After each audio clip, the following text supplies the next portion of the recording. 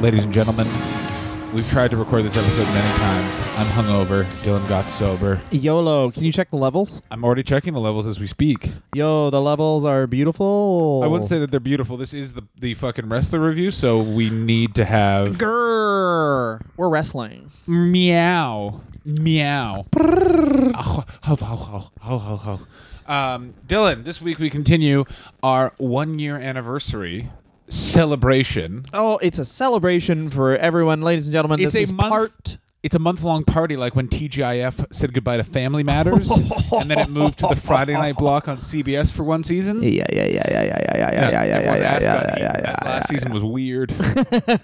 I miss that about sitcoms. I miss when sitcoms would just be like, none of the main characters from the first season are on the show, but it's still going. That 70s show. Here's the crazy thing about, especially like late 80s into the 90s sitcoms, is the premises were fucking insane. Example. But they tried to make them perfect strangers.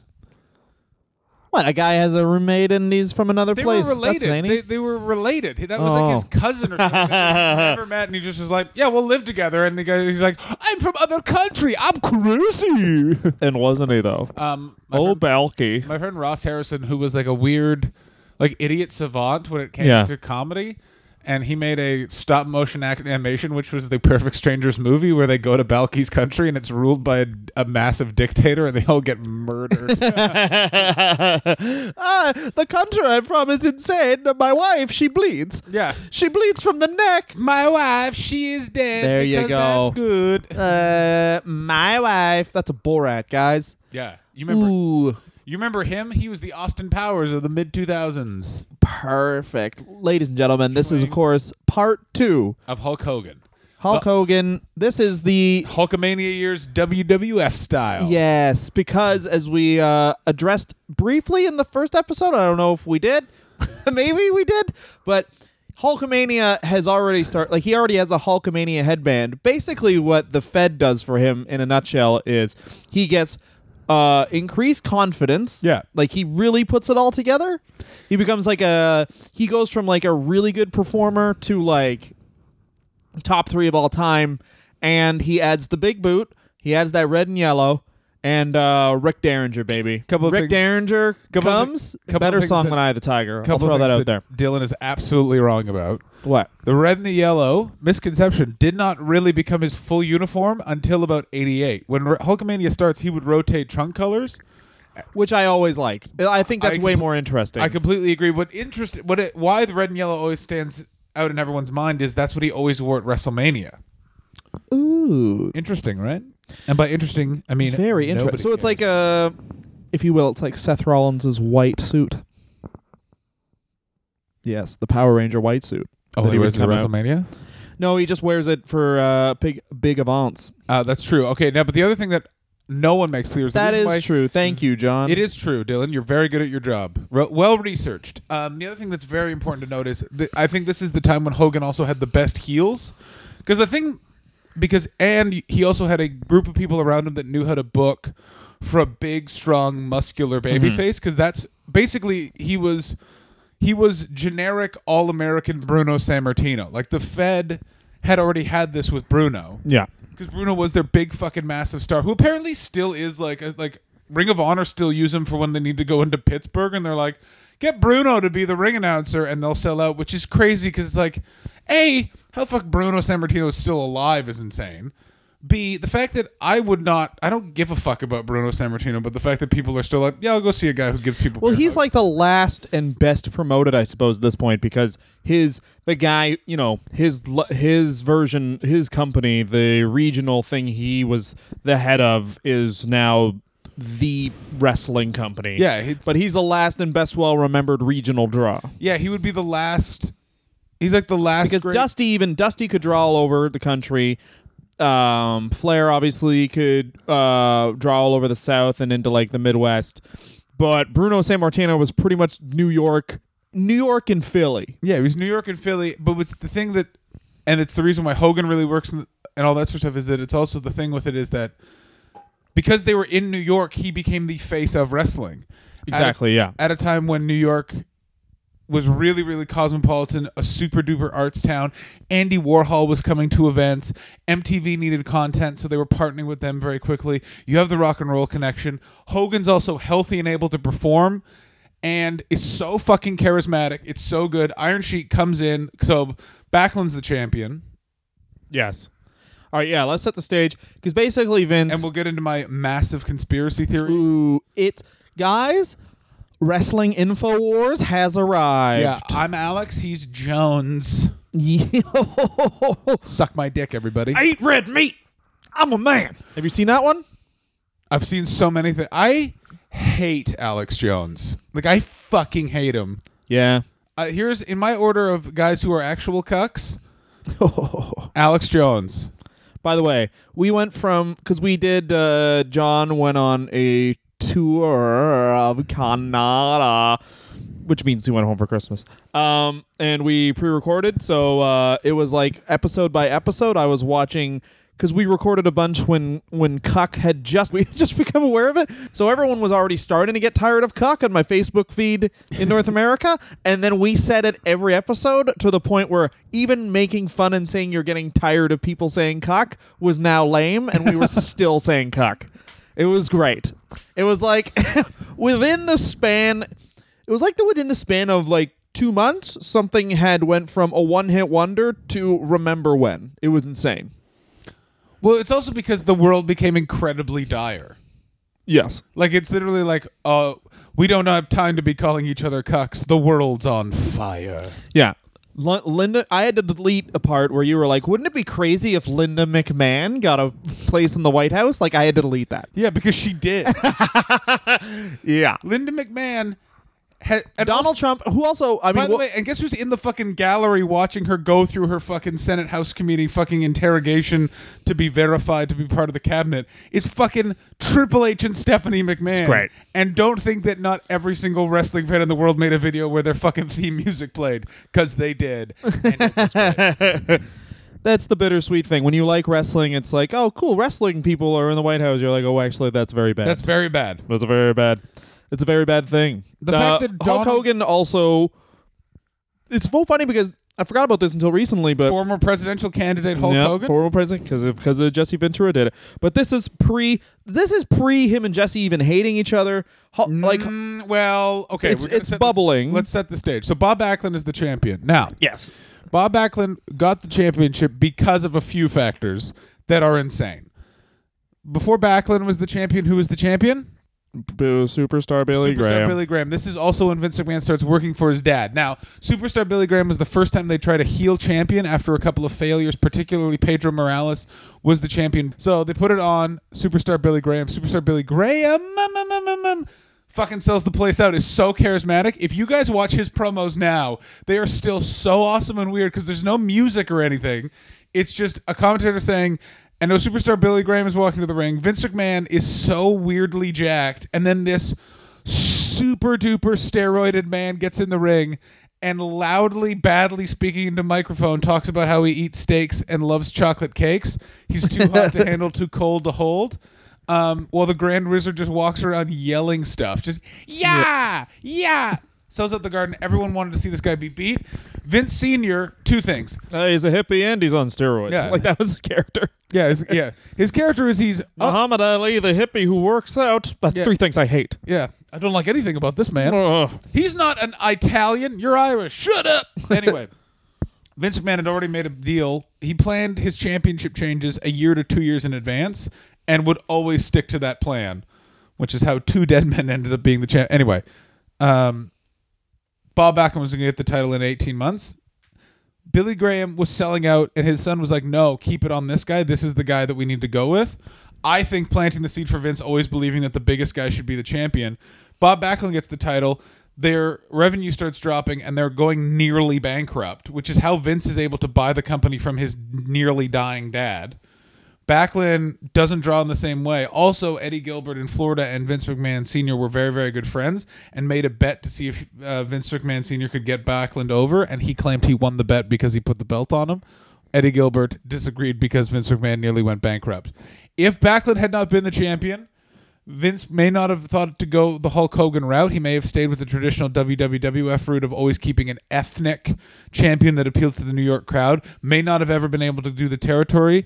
And Jim Crockett Promotions may be the dominant wrestling promotion that we have in North America. I don't believe so. I just believe that, first of all, Vince McMahon was very into, like, Vince McMahon's belief system on how to promote wrestling very much became what the 1980s was all about. I absolutely agree. Because if you look at Vince McMahon, he loves, like, apparently the man loved a fucking leisure suit. Loved a leisure suit. Loved a leisure suit? Right? The only thing, the difference between Vince McMahon on camera and off was that tie's fucking coming off.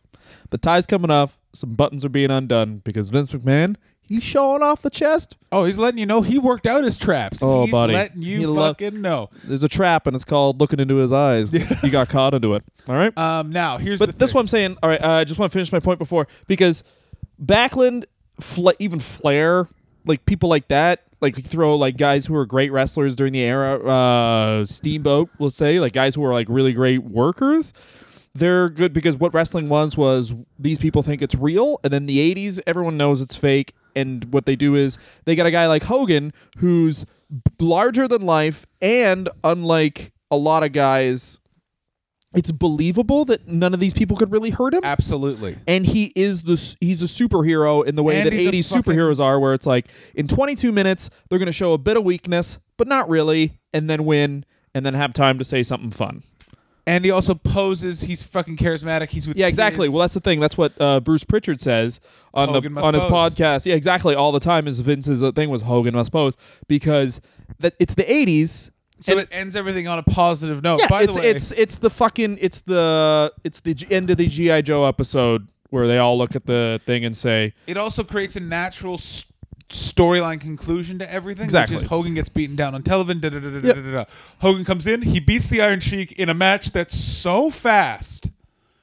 I didn't realize how quick that match was. Yeah, and you only see the thing where Sheik kicks out at the end, and you're like, oh, why did that happen? Oh, because Hogan leg dropped him.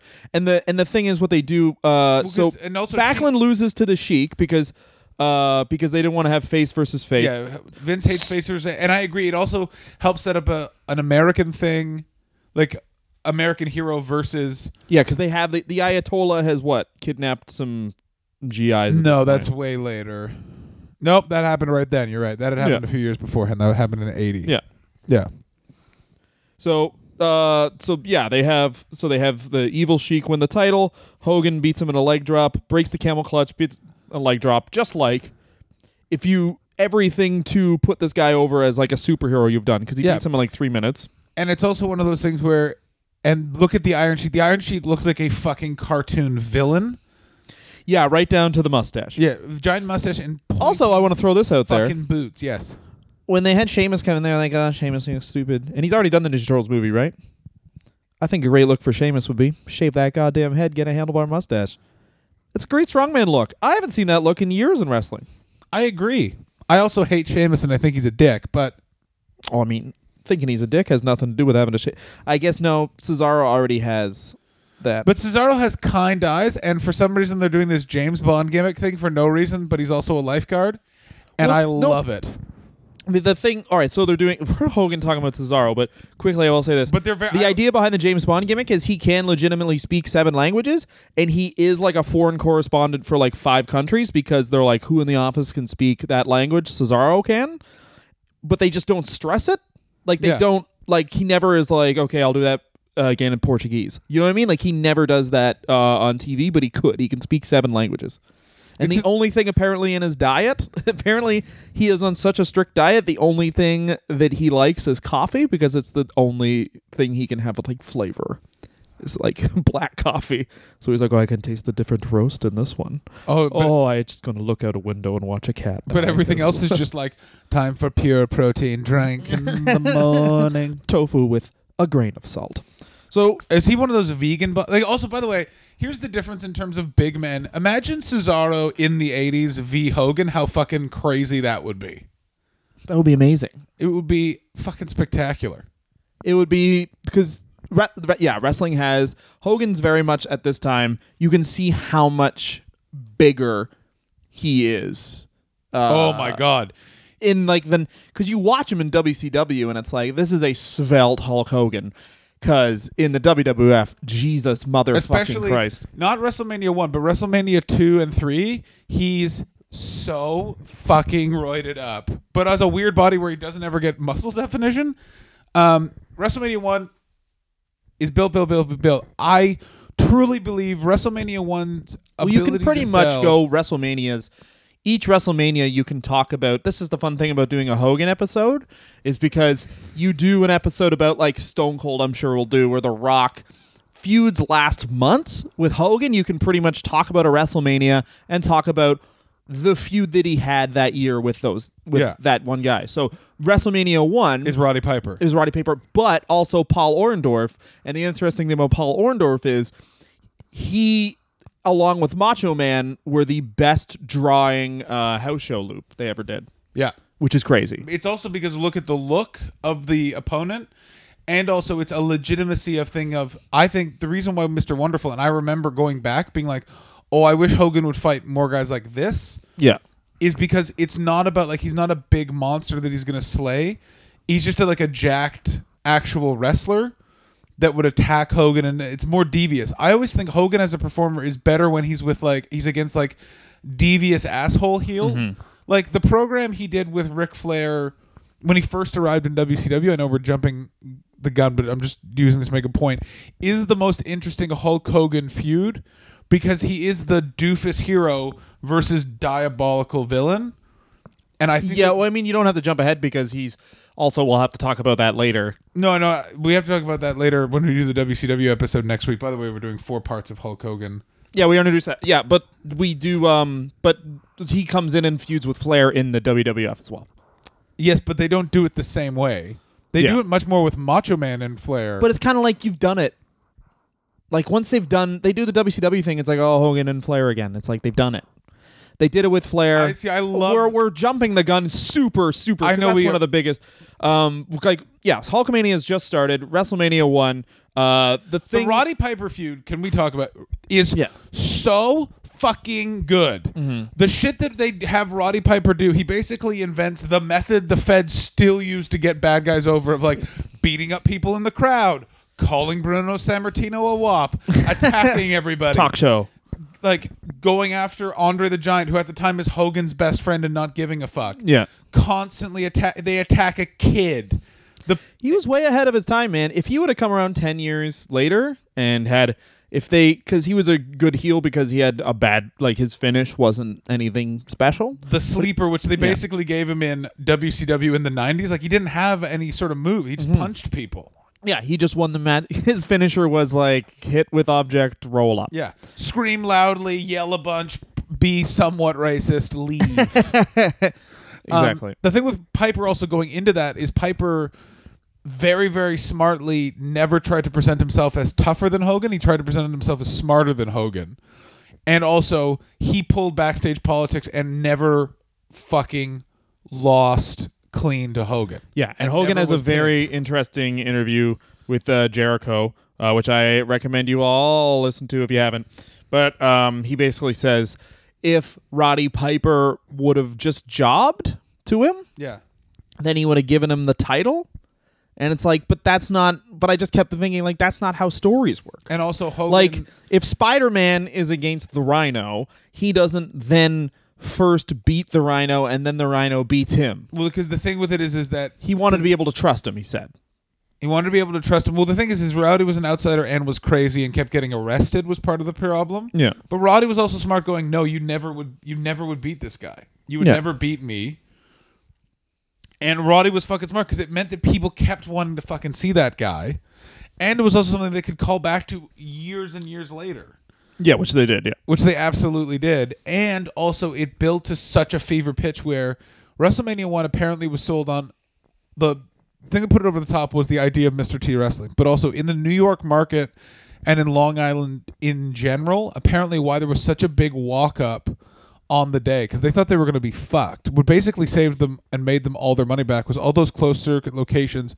Everyone just walked up on the day, and they were all sold out suddenly. Mm-hmm. But if you looked at them 9 o'clock in the morning, the day of WrestleMania, like Vince McMahon and Linda were losing their house and it was over. The expansion was fucked because of that. But what it apparently was every wrestling fan was like, we finally are going to see this fucking asshole, this sniveling dick who's been attacking everyone, get pinned by Hogan in the middle of the ring. They got to do it, and they didn't even give it to them then. It was Orndorff pinned, not Roddy. And that was great because that kept them coming back. That was one of the big selling points of WrestleMania 2. So much so that then people turned and started loving Roddy after he got super hurt and he retired WrestleMania 3. I think that the booking of that was spectacular. The rage that people feel for Roddy Piper, the amount of threats he had, and also when you go back and look at those Piper's Pits, like, if you understand it in history, Jimmy Snuka was the biggest fucking thing in that territory before Hogan came. He was the biggest babyface. And would have been the champion. He was like a 1A to Hogan. He would have been like, if Jimmy Snuka was a bit younger and not a wasn't murderer. and wasn't Jimmy Snuka, like wasn't a drugman, then they would have just gone with Jimmy Snuka because you didn't need as many. It turned out they did need interview guys. For what wrestling has turned into and what, I mean, the 80s, you stick Jimmy Snuka on a TV show versus Hulk Hogan. Hulk Hogan's just like a charismatic, lovely. Yeah, way more eloquent, has a kinder face. He's also just like a big dude. Like, usually, like I said this in the Nash episode, I said in the first part of the Hogan episode, there's nothing like having a guy that's super big, because the Big Show almost got in comedies because of this, who's also just an affable, nice guy with like a personality. Yeah. The expectation of a large man is like basically a Braun Strowman type guy, where it's like, what's your personality? Well, he's super fucking big and he hasn't had to do anything because he's big and his whole life he's just been big. Yeah, he's just a big old meanie. So that's WrestleMania 1. And the thing is, it's very much Hogan versus Orndorff, Piper versus Mr. T, and Mr. T at this time is like having. Is there anything like who would be comparable? It'd be like if not Ben Affleck, but like who would be comparable now that would be like having in a WrestleMania where you get a lot of buzz? Like what's what the fuck is his name? I don't think Scott Kahn. Yes, it'd be exactly like having Scott Kahn. It would be like Scott Kahn.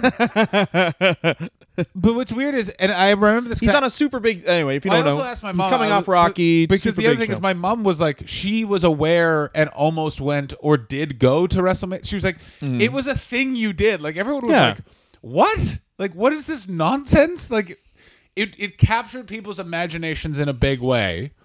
And was like the flavor of the month for the first time. It also, and it's weirdly less talked about, but the Rock and Roll Connection, Cyndi Lauper was fucking huge. Yeah, she won a Grammy and Captain Lou Albano was there. Yeah, like, and by the way, Hogan was there. Hogan was her bodyguard at the Grammys. Yeah, Hogan was her bodyguard. Or fake bodyguard, whatever. Bodyguard at the Grammys. And Captain Lou Albano, who, by the way, apparently was the biggest drunk professional wrestling has ever seen. Yeah. Which is kind of like saying, I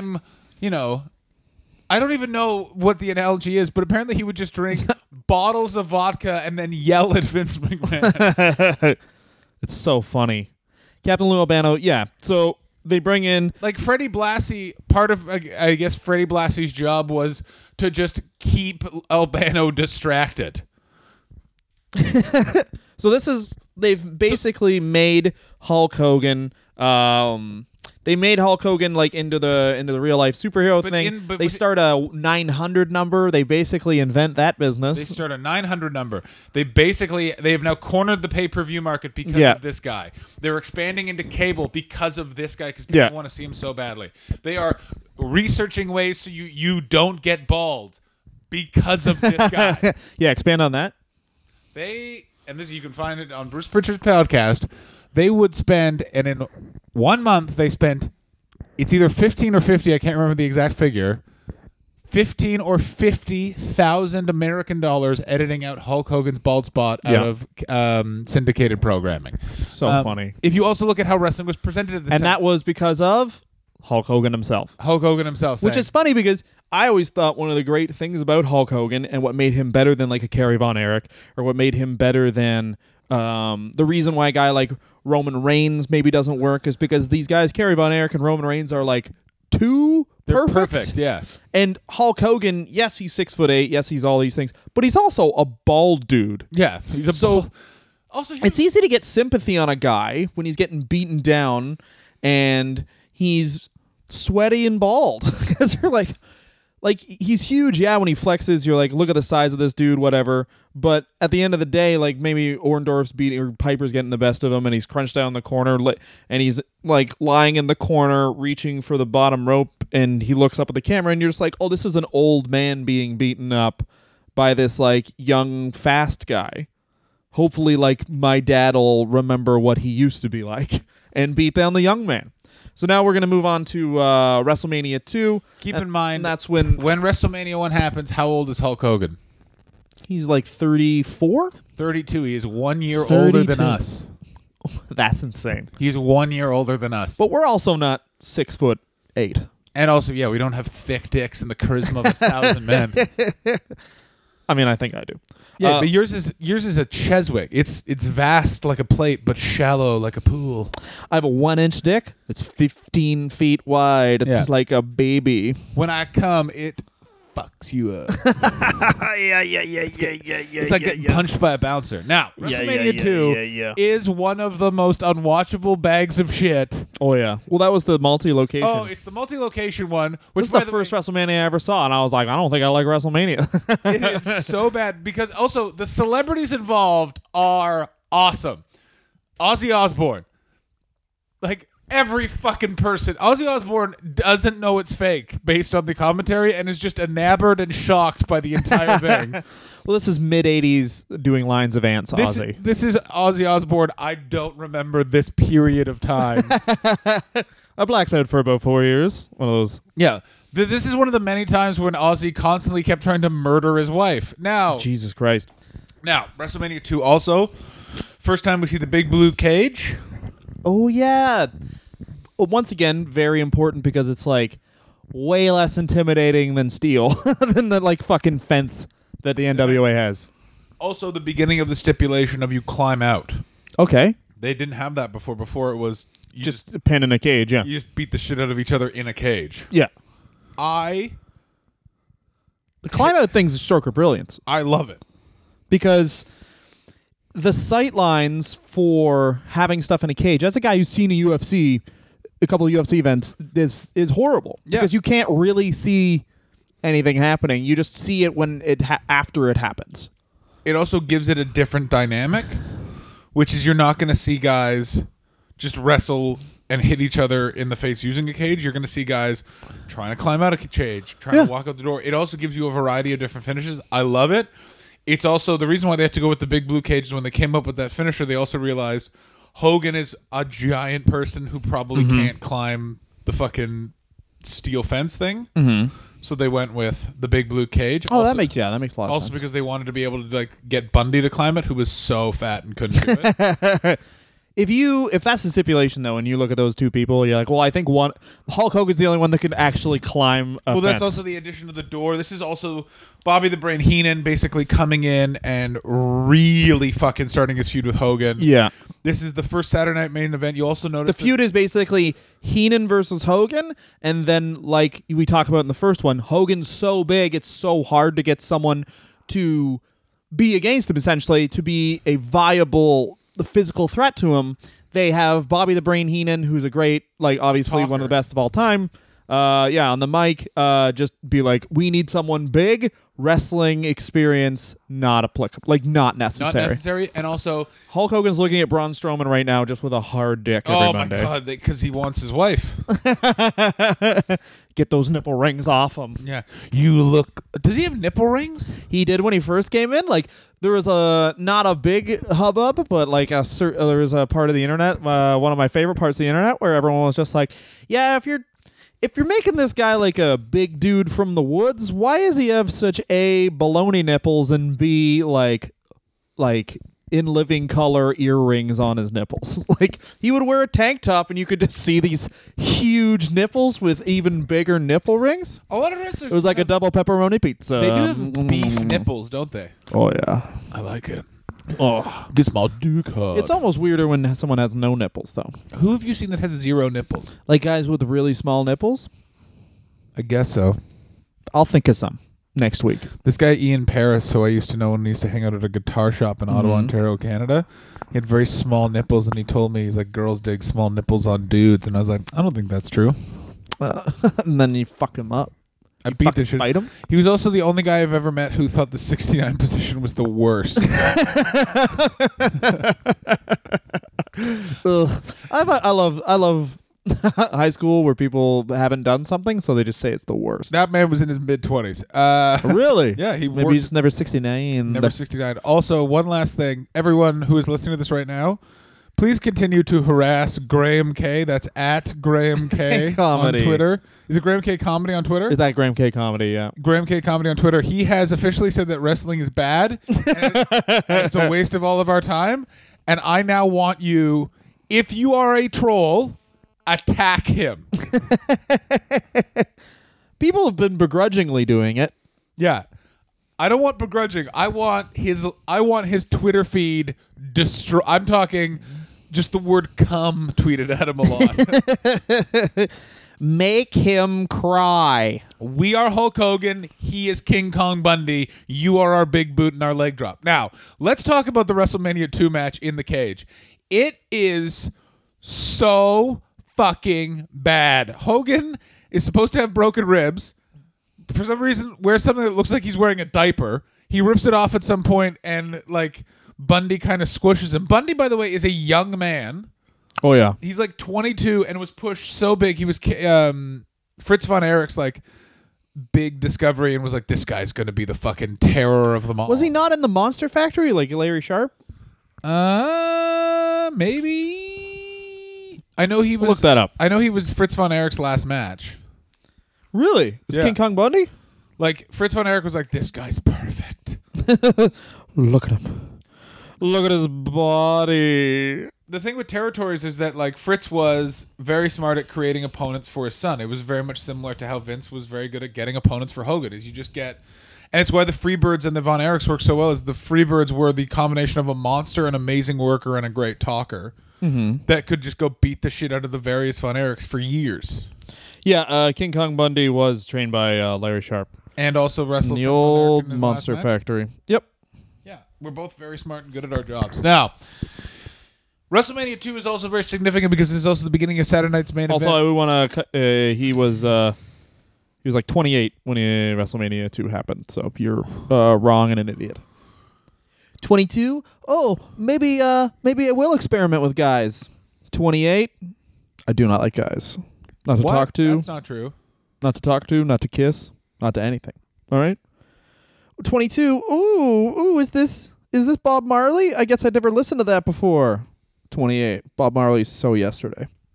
Hillary Duff style. You mean by Bob Marley, you mean main comedian Bob Marley, correct? Yeah, I mean, there is a comedian named Bob Marley, and he's a good comedian, but his name's Bob Marley. And like, he is so popular in Maine and northern Massachusetts, like, is legitimately a multimillionaire and just performs in that part of the world and is so famous. He's that part of the world in Eastern Canadian comedy festivals. he is like 1986 Hulk Hogan famous. Yeah.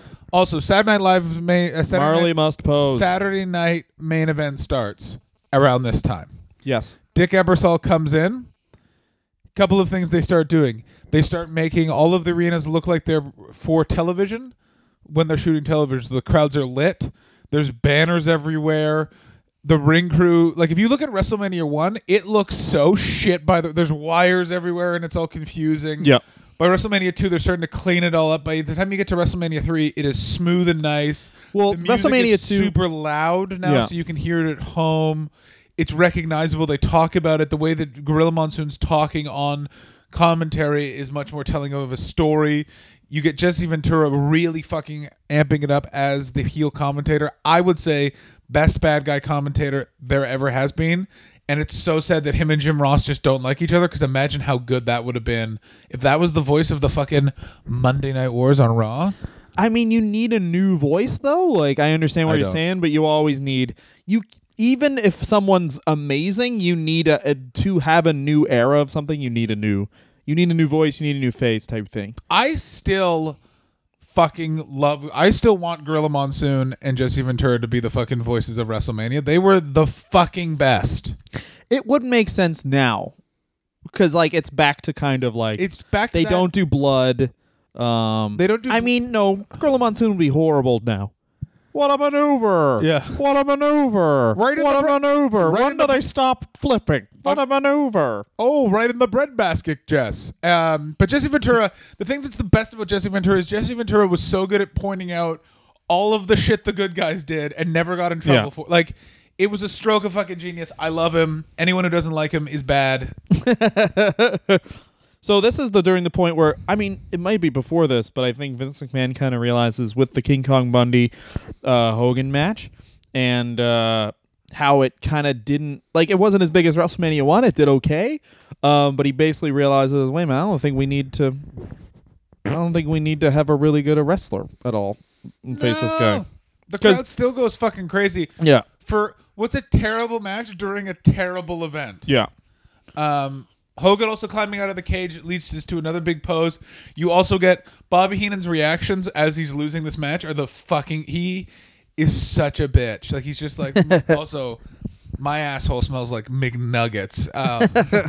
John eats so healthy. So then he had McDonald's yesterday, and then that's is one of those healthy guys. Like, I can't believe I got through. I got to.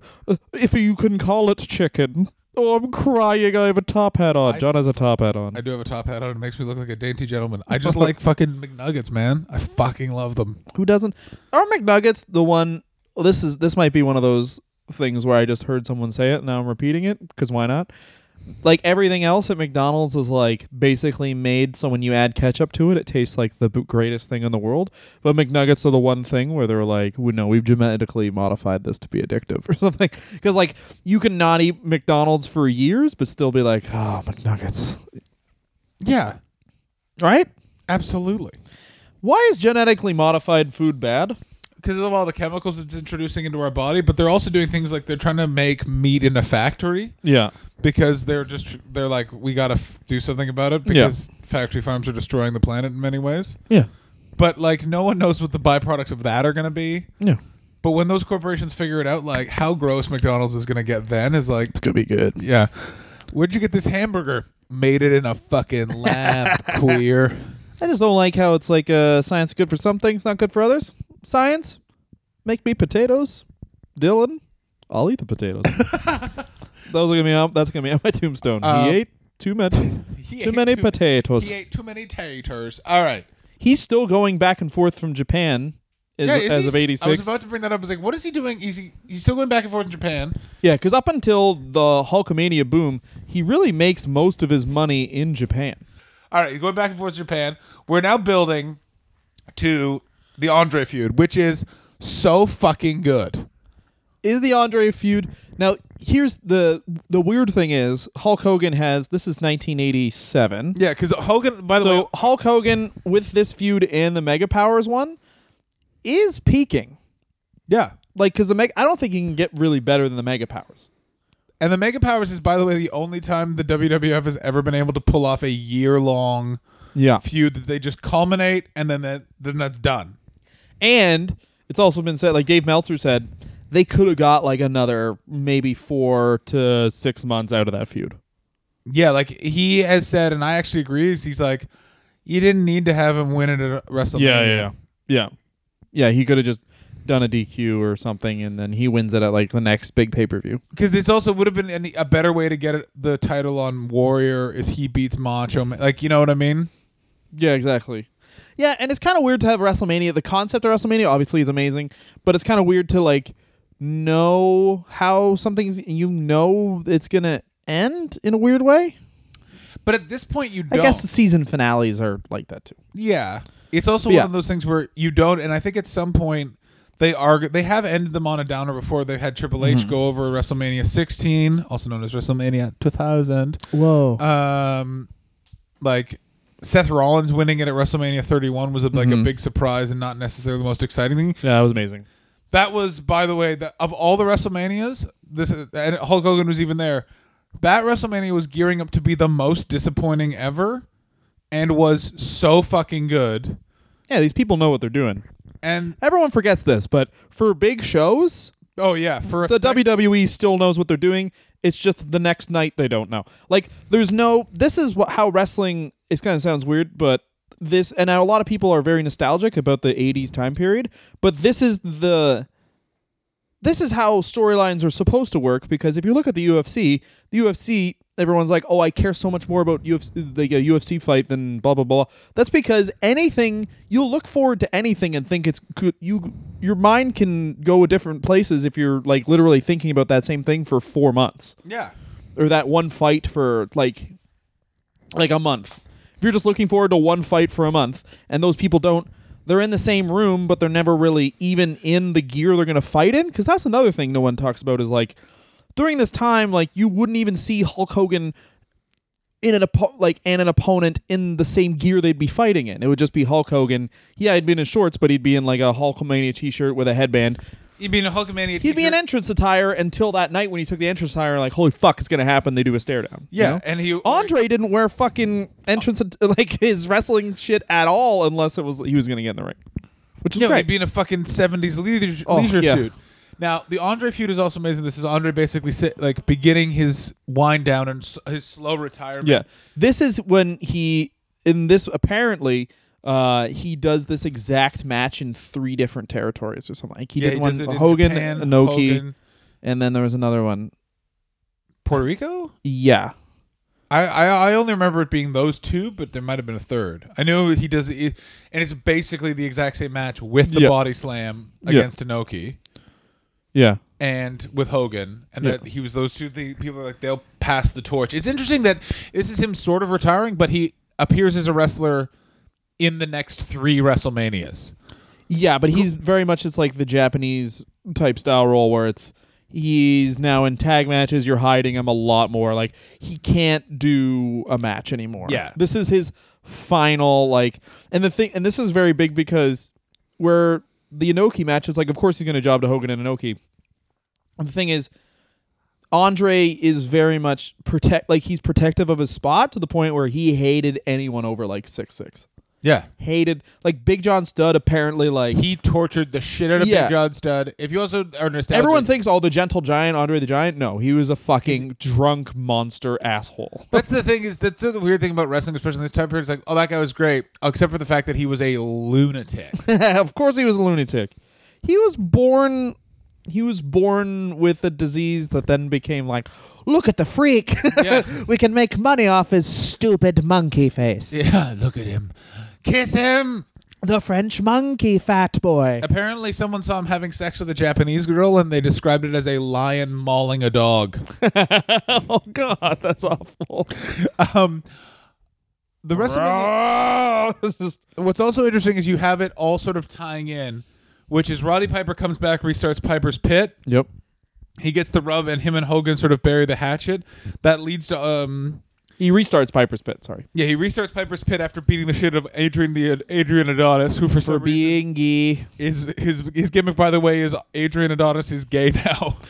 Here's what I like about that. Piper was like, I don't like Italians. And everyone said, boo. And he's like, I don't like gay people. And everyone was like, we agree with that one. You're a good guy now. Here's the crazy thing about he just hated gay people. Like Adrian Adonis and then Goldust. He should have had a 10-year feud where he feuded with Billy and Chuck. He just beats up Billy and Chuck. He's like, and I still hate him. Roddy Piper has beaten up gay people in 3 separate decades now. Billy and Chuck. That's fucking amazing that Roddy Piper, he just hates gay people. Oh, man. I can't wait to do a Billy Gunn episode just for the point when they're like, we're not gay. That's fucking shit. Gay is bad. Gay is bad. And then Eric Bischoff's like, Rosie and Jamal, come beat them up. The greatest. Oh, 3-minute warning? Oh, you couldn't beat it. I think I have that on the Godfather episode, but I do put the Godfather interrupting Billy and Chuck's wedding and him being like, you guys aren't actually gay, though, because that'd be fucking gross. And they're like, we're not gay. That's fucking disgusting. Yeah. Yuck. And that happened just over 10 years ago. I mean, it's still early in the week, though. I'm sure maybe now being gay is illegal in the States or something. Yeah, who knows? I shouldn't be laughing about that. They used to be jokes. Yeah. It used to be a funny, exaggeration. Let me throw this out there. Is Donald Trump listening to our podcast and thinking that what we're saying is real? We did do a podcast about Donald Trump. By the way, the amount of people that a lot of comedians in the UK who are secret wrestling fans, because the UK is weird and everyone's repressed, have all, like, 4 different people who are like, the Donald Trump one was very funny. Were you guys okay? And I was like, I don't think I've ever been that hungover in my entire life. I did, I don't know if I said it on the podcast, I didn't think he was going to get elected. So what I did was I just did cocaine and watched The Apprentice. And I was like, oh no, he got money out of that. Anyway, WrestleMania 3? WrestleMania 3, this match, it's so weird because it's literally the prototypical Hulk Hogan match. It's also so short. It's 13 or 14 minutes long. Yeah. And it's so good. Yeah. Like, as a WrestleMania, this card's absolutely fantastic. Also, best thing about watching old WrestleManias is the break they take in the middle, which I think is so funny. Yeah, they do. Yeah, they take a 15-minute break. They throw to, like, interviews and shit like that. Why don't they do that? Because you just don't do that anymore. But why not? I don't know. It really is throwing a performer under the fucking bus. Like the way they used to book the women's match, where it's like, and now here's some chiquitas while you guys get some beers. Yeah. You know what I mean? Like, ignore the women. Like, why not just have a 15-minute break? Yeah, because they're afraid people are going to leave or, like, start watching ECW clips or something like that. But, I mean, you can still have filler. If they are not entertained, they'll start chanting for that Charles Montgomery punk gentleman. I don't know. You can still have something that's, like, straight up filler. Like, you can have a halftime show. Yeah. The WrestleMania halftime show. How fucking hilarious God. with that? Just Kid Rock. And Hulk Hogan, that's when Hulk Hogan makes his return just to pose. Oh, man, he beats down Kid Rock. You know he's coming back. Like, he's coming back this year. Yeah. By the way, this Hall of Fame is shaping up to be the weirdest one. Because this will be released, this will be released on the day of the Royal Rumble, which, ooh, baby. So as you're listening to this, possibly Hulk Hogan is winning the Royal Rumble. Is that a rumor? No, he can't do anything anymore. Even when he came out in TNA, and this was like 6 years ago. Oh, God. And when he just fighting Ric Flair? Well, no, when he would come down and be like, oh, look, Hulk Hogan comes to make the save and beat up the entire X Division. And he could only do punches. Yeah, he can't lift his legs. Yeah, that's what he was saying about, that's what he said in interviews, like, if I would have just not fucking done the leg drop, if I would have just had my Japanese finisher for everywhere, then I could still be, like, put together a wrestling match at least, or based around me. Yeah. Like, it would be horrible. Or at least just do a walk-in where he X-bombers somebody and then... But the thing is that, like, Stone Cold can barely do the stunner now, even. The stunner, that move has another, like, enjoy all the Stone Cold stunners you've ever seen, because there's a cap on that. Like, there's no way a 60-year-old man can take that kind of fucking shit on his tailbone. If you ever jokingly stunnered somebody that's something and not on grass, even if it is on grass, you're hurting. Yeah, it hurts. Like, he stunnered people on fucking concrete. All the time. It was like his favorite. Formerly broken neck. Yeah. No, it was still broken at that time. Jesus fucking Christ. Here's the crazy thing about the 2 biggest stars in Vince McMahon's territory. Both of them worked years with debilitating injuries. Because here's what happens at WrestleMania 3, and you can watch it on the tape. Hogan snaps a tendon in his back, picking up Andre the Giant, and you literally see something in his back bulge up when he picks it up, and it's that. That's like disgusting. And in his first book, he talks about that. Didn't tell anyone for months because he was afraid he would lose his run because they were making so much fucking bank. Yeah. Especially the Andre spot, which literally everyone was like, holy fuck, because Andre for 20 years was this carnival-like draw for everyone to come see, just winning battle royals, and he's finally... By the way, gimmick, like kayfabe, this was his first loss in 20 years. And this sounds weird to say. It sounds obvious to say this, but if you can imagine this for yourself, he's been slammed before, and he has lost before. But just saying it hasn't happened, and you've never seen it happen, means it hasn't happened. Yeah, there's no internet. Prove it, bitch. Yeah. Just like for those years when Manny Pacquiao hadn't lost and people were like, he's the best boxer in the world. You could find tape of people beating up Manny Pacquiao, but in your mind, you'd never seen that before. Do you know what I mean? It'd been long enough that you'd never seen that before. So him slamming Andre the Giant, especially like Andre the Giant has been in The Princess Bride at this point, has he not? Or is this after? Princess Bride is after. After. Okay, cool. Well, he's a cultural phenomenon. Like, Andre the Giant is very much what people look at when they view wrestling, because he's the other in wrestling. He's the biggest person, like literally the biggest, which is why he's so protective of his spot. Like, he doesn't want anyone even close to being. When your name is the Giant, you can't have someone that's bigger than you. This is also when they set supposedly an indoor attendance record. No one knows if it's true or not. Who cares? Yeah, they had a lot of people there that day. It's like, oh, so it was only 70,000 people. They only had 70,000 people That's there. Insane. They only had 4 of the town I grew up in. Like, yeah, 4 times the amount of people. Terrifying. So wait, so this is the Hogan's high point. They're doing like 2 shows a day.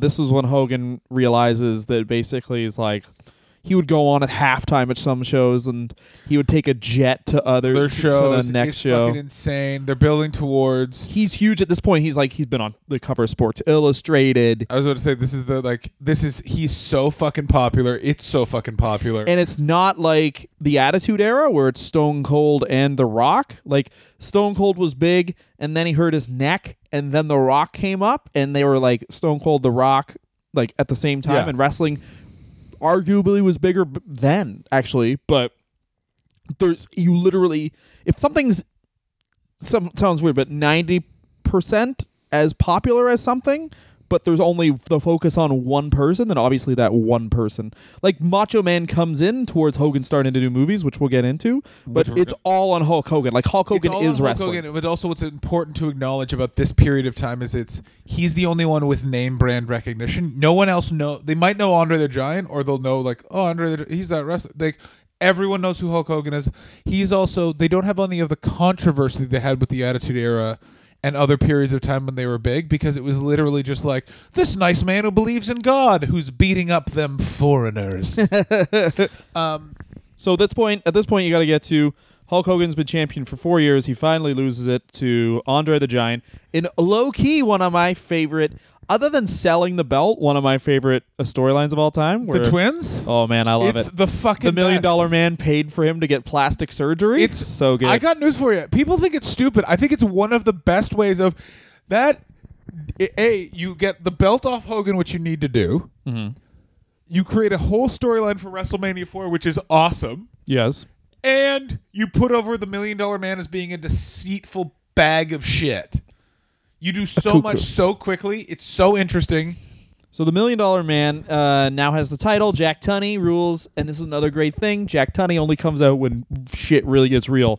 So Jack Tunney comes out, rules. You cannot sell the title, because Andre sells the title to the $1 Million Man for moolah. Leads to WrestleMania 4. Yeah, which is great because they've shifted the heat now off of Andre onto Ted DiBiase, who can actually work. Yeah, and also, he's like the sniveling shit heel, which sucks because they don't really, like, he just takes pins for like 3 years and then he moves his way down the card. Well, because it switches it up, because originally he was supposed to win this tournament. It was supposed to be DiBiase winning this tournament. But then, who were we talking about earlier? Macho Man Randy Savage? Nope. The Honky Tonk Man, if you can believe this, the Honky Tonk Man refuses to lose to Macho Man Randy Savage. Refuses to drop that IC belt, so they give Macho Man the world title. Isn't that fucking insane? Is that where it comes from? Is that why that happened? Yeah, because the Honky Tonk Man was like, I'm not losing the fucking piece of shit Macho Man. You tell Pafo he can suck my cock, and after I've busted a load in his mouth, he can spit it out, but it ain't on my title, because that's my title. Woo! I love it. Shake, rattle, roll. I love that the Honky Tonk Man had that much sway where they were like, I guess the Honky Tonk Man gets what he wants. We can't argue with fake Elvis, guys. There's no way to argue with it. That's the ugliest Elvis impersonator I've ever seen. Do we have any idea how to argue with fake Elvis? No idea. All right, we'll give him what he wants, I guess. What a bizarre man. Fake Elvis wins again. So they give him the world title. Macho Man was the right person to go. I love that Macho Man got the title. It also means that Hogan goes into acting. It also means it's the mega powers. It also means that it's Vince trying to move away and diversify. Like, this is also... You can see what they should have done and tried to do with John. It was the same problem they got into John Cena. They just did it too late with John Cena, which was they never really moved away from They just kept putting the belt back on John Cena. Yeah, John Cena from the first time he got the belt was like 2005. Correct, it was 2005. He gets the SmackDown title in 2005. 2006, he's the Raw champion. They don't really move John Cena into the legacy role for like 6 years. 6 years. Yeah, 6 or 7 years even. And you have to think about this. The amount of impressions, just like times people have seen John Cena wrestle at that point, is roughly 40 times the amount they've seen Hulk Hogan wrestle at this point. Yeah, absolutely. You wouldn't even see, like, even on the syndicated, like, Saturday morning, do a promo. 11 a.m., yeah. You would never see Hulk Hogan wrestle. No. Seeing Hulk Hogan wrestle was like, you got to go to a live show or you got to buy WrestleMania. Seeing Hulk Hogan wrestle, even just on TV, would cost you $50. It's Brock Lesnar. It's like how they use Brock Lesnar now. Yeah, exactly. Yeah, he's a network champion. It was great. Now, WrestleMania 4, the match with Andre is a bag of shit because Andre is really hurt and can't really do anything. Hogan also, this is the beginning of Hogan's backstage attire being cowboy boots, which, yes, please. He comes out and celebrates it, and him and Macho pose together, which is a very good thing. It's the beginning of the Mega Powers. Because the other thing is the very important thing is when Macho Man wins the title, Hogan like helps him win the title. Yeah, it's very much. So it's very much like Hogan not letting someone get the shine because even though Hogan goes away for a bit and like and Macho holds the title, Hogan, like they're thinking of replacing Hogan like pretty much 2 years into his run. Like the story of the Tom McGee thing. Yeah, there's a bunch of stuff like that. Where the Tom McGee thing. Big John Studd was pegged too, apparently. Bret Hart early on, they did the original singles push because Bret weirdly always had a huge fan following. Like people would always. Bret Hart, like we did a very early episode about him, but he is like one of the most sympathetic bumpers ever. Oh my God! Speaking of weird nipples, by the way. Yeah, he had like big and pointy. Yeah, they were always cold and auburn. They were auburn nips. Ooh. Now, Bret Hart, though, I want to say, if you're listening, you had a wonderful body. Everyone knows what Bret Hart had a wonderful, perfect, sinewy body. Yeah, that he used. It is the luck of generations that he cheated on his wife. I've said it once, I'll say it again. I have never read a book that should have been called I Loved Cheating on My Wife, and Here's All the Times I Did. Wrestling, and Here's Who I Fucked by Bret. If you've ever wondered about Bret Hart being from Calgary, look no further than reading his actual book, and yes, he was. Yeah, that's what Western Canada is. People matter-of-factly saying they're the best at something and then telling you who they fucked. Yeah. It's a great place. So, Macho Man wins the title. This begins the year-long feud where Macho Man thinks that Elizabeth is, of course, fucking on Hulk Hogan, culminating with when... Was it Macho Man? Yeah, Macho Man knocks Liz off the ropes. Doesn't notice. She falls down. Hogan picks her up and takes her to the back, and Macho thinks, you be fucking my biatch. So he gets all pissed off. And this is the other thing. This is a very good angle, and it sounds weird, but I don't even know how Hogan let this happen because there's a lot of sympathy on Macho Man. Like, you don't even really hate Macho Man for it because you're like, yeah, he's trying to fuck his girlfriend or his wife. Yeah. Like, Hogan plays it really well in the, like, man, I'm not trying to have sex with your wife. But they also do. But then they're like, then you kind of like, yeah, he's totally trying to fuck his wife. Yeah, that's the like, thing is they like he picks him up at one point. Yeah. He picks her up, and it's such a great subtle thing. He picks her up, and he picks up Elizabeth and puts her on his shoulders, and he has his hand on her leg, and Macho's like, why you fucking got your hand? Like, don't pick up my wife in our fucking celebration, my fucking wife. And a lot of people are like, yeah. It's a great point. Yeah, for sure. Like, get your hands off my fucking table. This is my table. Women are objects. Was my point. All true. All accurate to exactly what we're talking about. Any woman I've kissed is mine forever. I marked you with my saliva. Dylan owns 4 women. I own under 3 women. Yeah. It's 2. No, you've kissed more. My mommy and my fiance. Oh yeah, they're both mine. Oh my God, you have a fiance. Yeah, now. I have my Beyonce. That's what they call it now. You. I'm a groom, and that's my Beyonce. Also, if anyone wants to know how I'm going to die, it's going to be at Dylan Gott's bachelor party. Oh, buddy, I'm gonna stick a knife in my cock hole. I'm gonna cut my dick clean up the middle and see what fucking happens. I'm gonna try and grow 2 dicks like a worm. All right. Also, the other thing with the Mega Powers is also a good time to sort of, it gives more depth to the Hulk Hogan character. Whoa. And also gives Hulk Hogan an opportunity to act a bit when he's attacked in the medical area on Saturday Night's Main Event. By the way, Saturday Night's Main Event is the big fucking deal at this point. This shows how popular wrestling was in this period, in that they wouldn't have Saturday Night Live once every 3 months, I think it was, to have Saturday Night's Main Event. Exactly. But this also speaks to the point where, isn't this the period where Saturday Night Live, they canceled it for a year and then brought it back with like an all-star cast and it just sucked? No, this is the Dick Ebersol. This is the post Dick Ebersol year. So okay. It's Lauren McDonald. Lauren Michaels has got it back. Lauren Michaels has got it back, and it takes him a while to figure out the fucking casting. He also apparently hated that they did this, and they took of course. one of the shows away, which I was always like, fuck you, Lauren.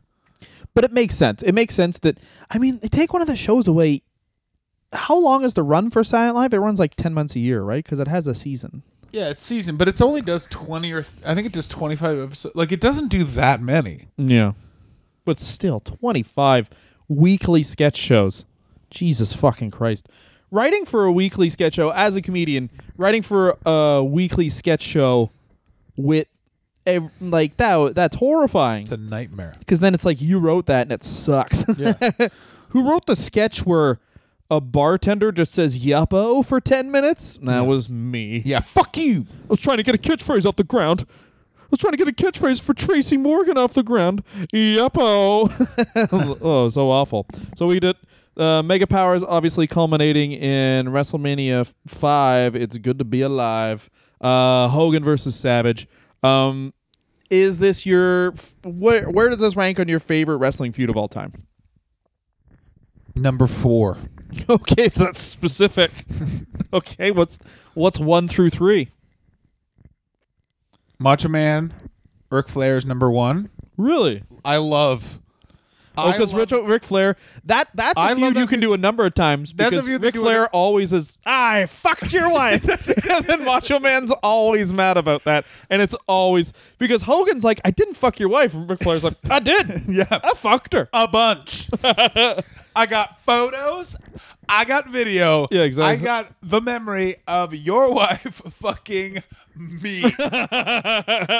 Also, what's the best about it is, and it's one of the best things I've ever seen, which is they do, at a Slamboree, they're going to have a match, and the match is delayed for 4 minutes because they can't get either one of them to go out because they both know the other ones are just going to attack them on the ramp. And that's what happens is Ric Flair finally walks out and Macho just runs up and beats the shit out of him. Such a great angle. That's so good. All right, so what's number 2 then? Ooh. Number 2, I would say, is Stone Cold Vince McMahon. Okay. Number 2. Number 3 is... It's a weird one. Oh, yeah. It's when it's Hardcore Holly versus all the super heavyweights during the Attitude Era. That one was great. When he believed he was 6'6". Yeah. Yeah, he's like, I'm 6'6" and 400 pounds. That was a great fucking angle. And he just kept fighting Kane and getting the shit kicked out of him. Yeah, because they did the inverse of, I really liked the Spike Dudley thing, where Spike Dudley would march out, like, fully, because the Dudleys played that they were like the Hanson brothers a bit, but Spike Dudley was like, oh no, I'm full on just like an autistic Hanson brother, and he came out, he would beat up Viscera or whatever, because Viscera would be sent down to Ohio Valley, and then basically Paul Heyman would call Vince McMahon and be like, can Viscera do a job to Spike Dudley? It takes 1 second. And he was like, fine, and then he just did that. Yeah. So good. And they would just get PN News in. PN News. Oh, man, the PN News match, he raps his full song. Spike Dudley boot, acid drop, it's over. Yeah, it's great. the best. And then, of course, he gets thrown off into the the top of a crowd building onto a board of nails and then shot with a gun by Mike Awesome. It's a gun on a pole match. Awesome's got the gun. That's about 6 bullets right into his temple. Sell it for the business, Spike. Come on, you gotta make sacrifices. Hogan has a hurt wrist tonight. Why don't you have a massive wound to the chest is gonna stop you? Like Awesome planted a gun on a pole. I'm so surprised they haven't done that. Like, yeah, it's just a gun. I think it's because when the Pillman had a gun angle went so badly, they were like, never again. Yeah, we got to talk about that one time. But anyway, this is Hulk Hogan. What is this about? So basically, through the whole year, just to roll it back, they do once again go back to feuding with the Twin Towers, who even though Akeem is the African Dream. Yeah, even though he's a comedy fucking character on top, and you have the Big Boss Man, who, God bless him, but he was like literally like... He was the fattest he'd ever been in his career at this period of time. He was so... They had the weirdest bodies. Yeah. Also, I hate when tag teams don't have matching uniforms. It's been discussed on the show before. I'll say it again. Yeah, a cop and a guy who believes... He's black. Like it's just... Like the cop part, yeah. If he was just 2 bad cops, yeah. But not a cop and a guy who believes... And the thing to always remember, no matter what, Ray Traylor always had the Confederate flag on his fucking arm. Oh, baby. He loved the Confederacy, and as you're seeing, it's rising again. But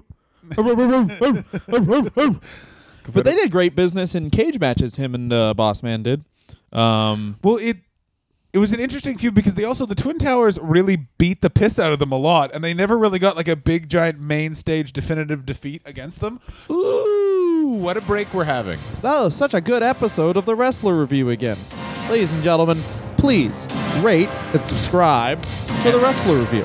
Of course, we also want to review it. Please review our podcast for the love of fucking Christ. And also, guys, give us some money. Not with a Patreon. Nope. Or some sort of naughty Amazon link. We don't want you to give us money for a goddamn nothing, right? Here's what we want you guys to do. We both have comedy albums. Please buy those comedy albums on our website, thejohnhastings.com. That is John's website. And DylanAgot.com. The A is for awesome. I'm an awesome guy. DylanAgot.com, thejohnhastings.com. Please buy our comedy albums. We love you. Please make love to us in our beds while we're naked. The A is for Atherton. Let me ask you this. Do you think the Macho Man match is the best match of Hogan's career? No. The best match of Hogan's career is... I mean, this is really just getting down to preference, though. Because the best match of Hogan's career, for me, would be the Warrior match. Because... it's the best performance of his career because in the Macho Man match, it's like Macho Man's one of the best wrestlers ever. So it's easy to kind of ride his coattails to like a match that's great. I see. When you're dry, and like you said, didn't you say the heel always calls the match, right? Yes. Yeah. And Hogan is a face versus face match. He's the senior in the Warrior match, and everyone walked away from that match. Meltzer talks about this, but people were ready for that match to be fucking shit and to have to wrap it up early. But they went like 30 good minutes, and it really just boiled down to Hulk Hogan not being the most athletic, and Ultimate Warrior certainly wasn't the most athletic, but they both understood what people wanted to see from them, which is basically just a ton of Testis strength. We're both cartoon characters. Which one's gonna meet? And then they, of course, also wanted emo moment where Hogan stares at a man while fireworks go off. Yeah, exactly. Where Hogan fucking steals the show because, as we'll get into, like it or don't like it, he's like fucking top 3. Also, by the way, if anyone who's seen Brokeback Mountain, there's a scene in Brokeback Mountain that I feel is stolen from the end of WrestleMania 6. And we will get into that after the break. And we're back.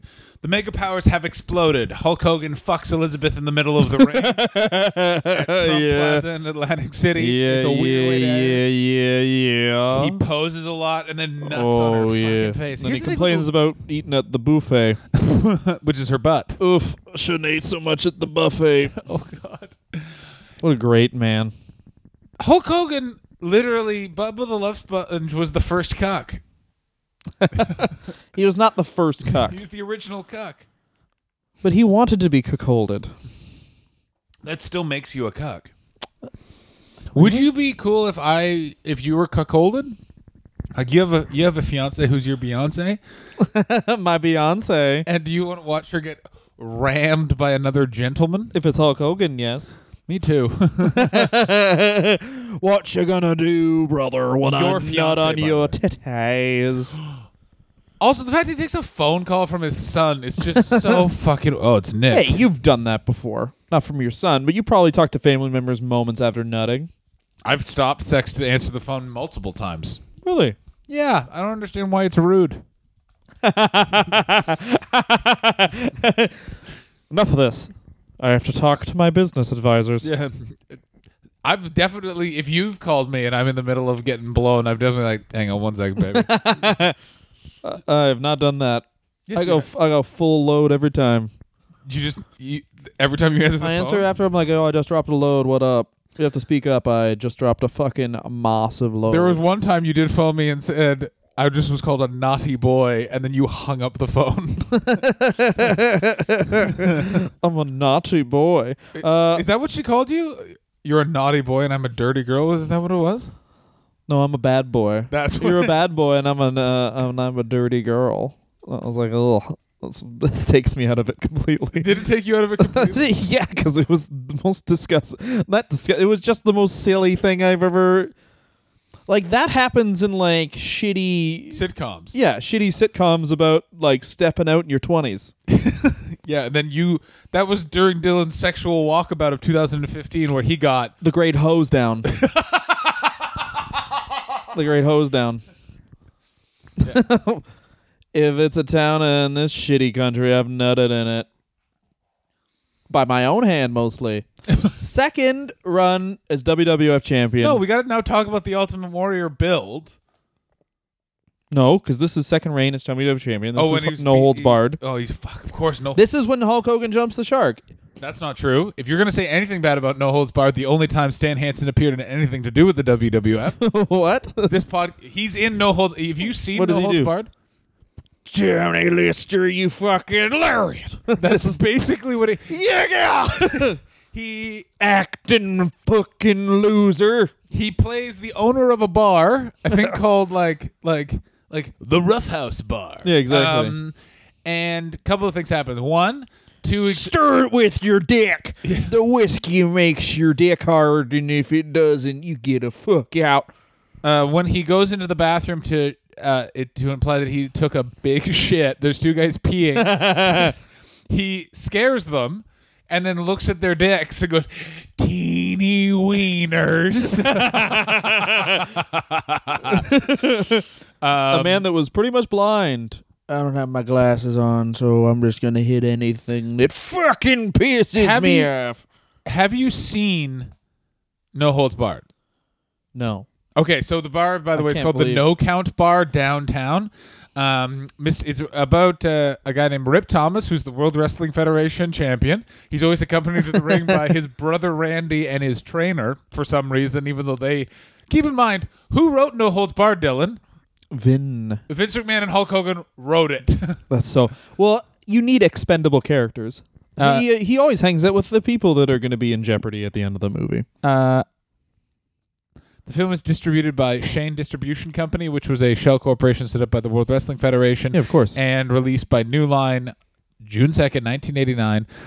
Keep in mind, No Holds Barred was announced at WrestleMania 5. They'd already made it going into it because Jesse Ventura also very loudly criticizes him for going into Hollywood and said that that's his domain, Hogan, and he hopes he loses because it's the best. It's one of the best Jesse But it's Ventura not- freakouts. But it's not like it's my domain and I hope you lose, but it's like he's a heel commentator, so no one takes it as a shoot. Absolutely. Also, He's also been in Predator at this point, so Yeah. it's like who gives a other things that we a need, what you need to know about No Holds Barred. It is awesome. It leads to Tony Tiny Lister being brought into the Fed. One of the discussions, by the way, was that WrestleMania 6 would be Tony Tiny Lister versus Hulk Hogan. They did a special pay-per-view, which is the movie and the match where Hulk Hogan versus Tony Tiny Lister for real. Yep. They They do it at SummerSlam. Hogan and Beefcake beat Zeus, which was Tiny Lister, and the Macho Man Randy Savage. And it's, I mean, if you're Randy Savage, this must be infuriating.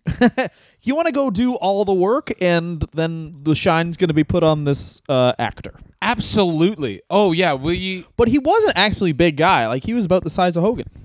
Tony Tiny Lister? Yeah. The only difference between him and Hogan was that Hogan at least could actually wrestle, and Tony Tiny Lister is just an actor with a weird eye. He's a fucking terrifying looking man. For those of you, He's a very intimidating man. Just being that large and having a mean face is great. also things you should know about Tony Tiny Lister is quoted as saying, I'm from Compton, not Bitch City, Arkansas." Yeah, of course. That was probably Friday. I think that is from Friday. Oh yeah, he's in Friday. He's also in He's in a ton of shit. other times you may have seen him appear is in WCW as Z Gangster. Yep. We'll be talking about that next week. Oh, it's so fucking good. This is the only thing. This was like, oh, that was shitty. But anyway, then you get to. Do you think that this was Hogan's like last? Because this is. It seems weird for them to put out No Holds Barred, and then be like, we got to move on from Hulk Hogan. Because he's drawing less during this period, is he not? Business in general is starting to shrink. You know, it's Yeah. always problematic when they start going to Toronto for big events because they can always fucking sell Toronto.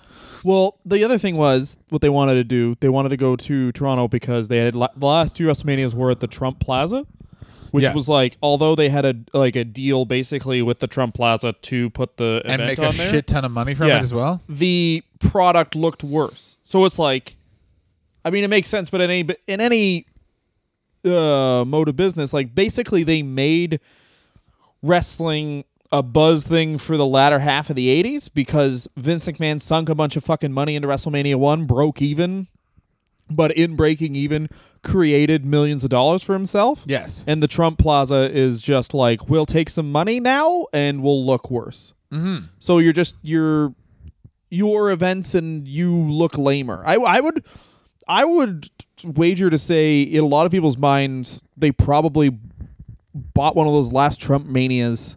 Those Trump Plaza manias were probably some of the last some people watched just because they're like, you're watching it and you're bored because the crowd doesn't care. Versus why I said my favorite Hogan match, or I think the best Hogan match of his career is with the Warrior, is because the crowd heat is fucking insane. I see your point. I just don't. It's one of those things where like there's some things you watch and you can't.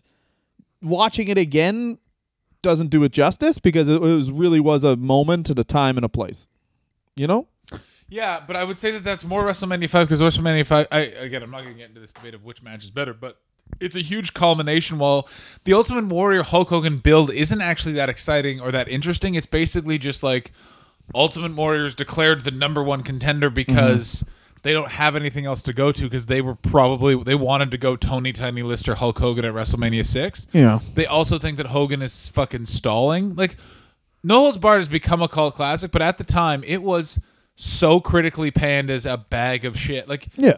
they're also making some bad moves because Vince is not good at doing anything else but wrestling. Yeah. And yet he still continues to make fucking movies. Like, Is this the World Bodybuilding Federation too? no, World Bodybuilding Federations is around WrestleMania, is between WrestleMania 8 and 9. Everyone knows that. If you keep saying stupid things, I'm going to treat you like you're a stupid man. Oh, I'll just read an actor's Wikipedia for an hour and a half. Oh, That's you. Here's me. Weed. Smoking it regularly. The cops saying, is that weed? Me saying, yeah, it is. And then being like, here's 50 pounds in dollars. I have all currencies because I'm scared Suck of me, you. suck me, fuck me. And then the suck me, cops fuck me. easily suck me. Easily and passionately suck me. For power. WrestleMania 6 as a program is notable for what reasons, Dylan? The Hulk Hogan. No, sorry. Is this where? No. This is where Sabu fucked Sonny backstage. True. Is that where it happened? Yeah. When Sonny was 15. At WrestleMania 6, Sabu fucked Sonny? Yeah, man. Okay, a couple of things. Debut of DDP in the WWF. drives a rhythm and blues to the ring in his actual car. Goddamn right. Last WrestleMania appearance of Jesse Ventura as commentator. Mm-hmm. Hulk Hogan loses to the Ultimate Warrior. Mm-hmm. First appearance of Edge on television. Mm-hmm. And also, Steve Allen is there for no reason at all. This is when they would have people make silly jokes backstage. Bob Uecker did it a bunch. Oh, Bob Uecker gets choked the shit out of him by fucking Andre the Giant. Yep. That's the best one by far. Yeah, it's definitely the best visual. And almost as good, but still the best celebrity appearance ever is when Regis is on with Gene Okerlund and Alex Trebek, and Alex Trebek calls Gene Okerlund Jim. Oh, yeah. Thanks, Jim. Well, there's also the Leslie Nielsen trying to find The Undertaker. Oh, that one's atrocious. And it takes so long. Leslie Nielsen just wants a paycheck, and he's like, I'll say whatever you have written. Yeah. How much? Great. I think my delivery can take this. So, Ultimate Warrior, not unlike the gold. Like, this is, in many ways, this is also Hogan's stroke of genius. Hogan knows he can go away because he's beaten fucking everybody.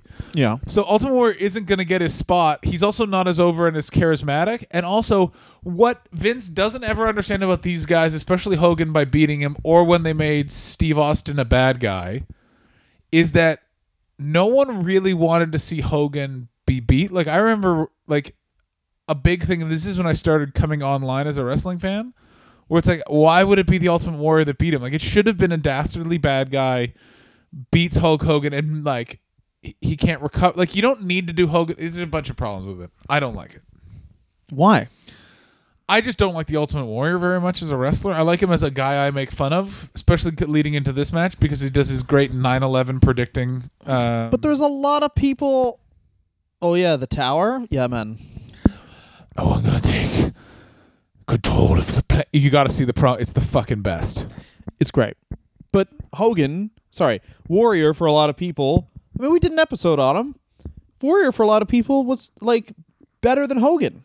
When the Ultimate Warrior died, the most unlikely people were like, I can't believe the guy's dead. Oh my God, He's so my many people hero were like, growing up. Like. Yeah.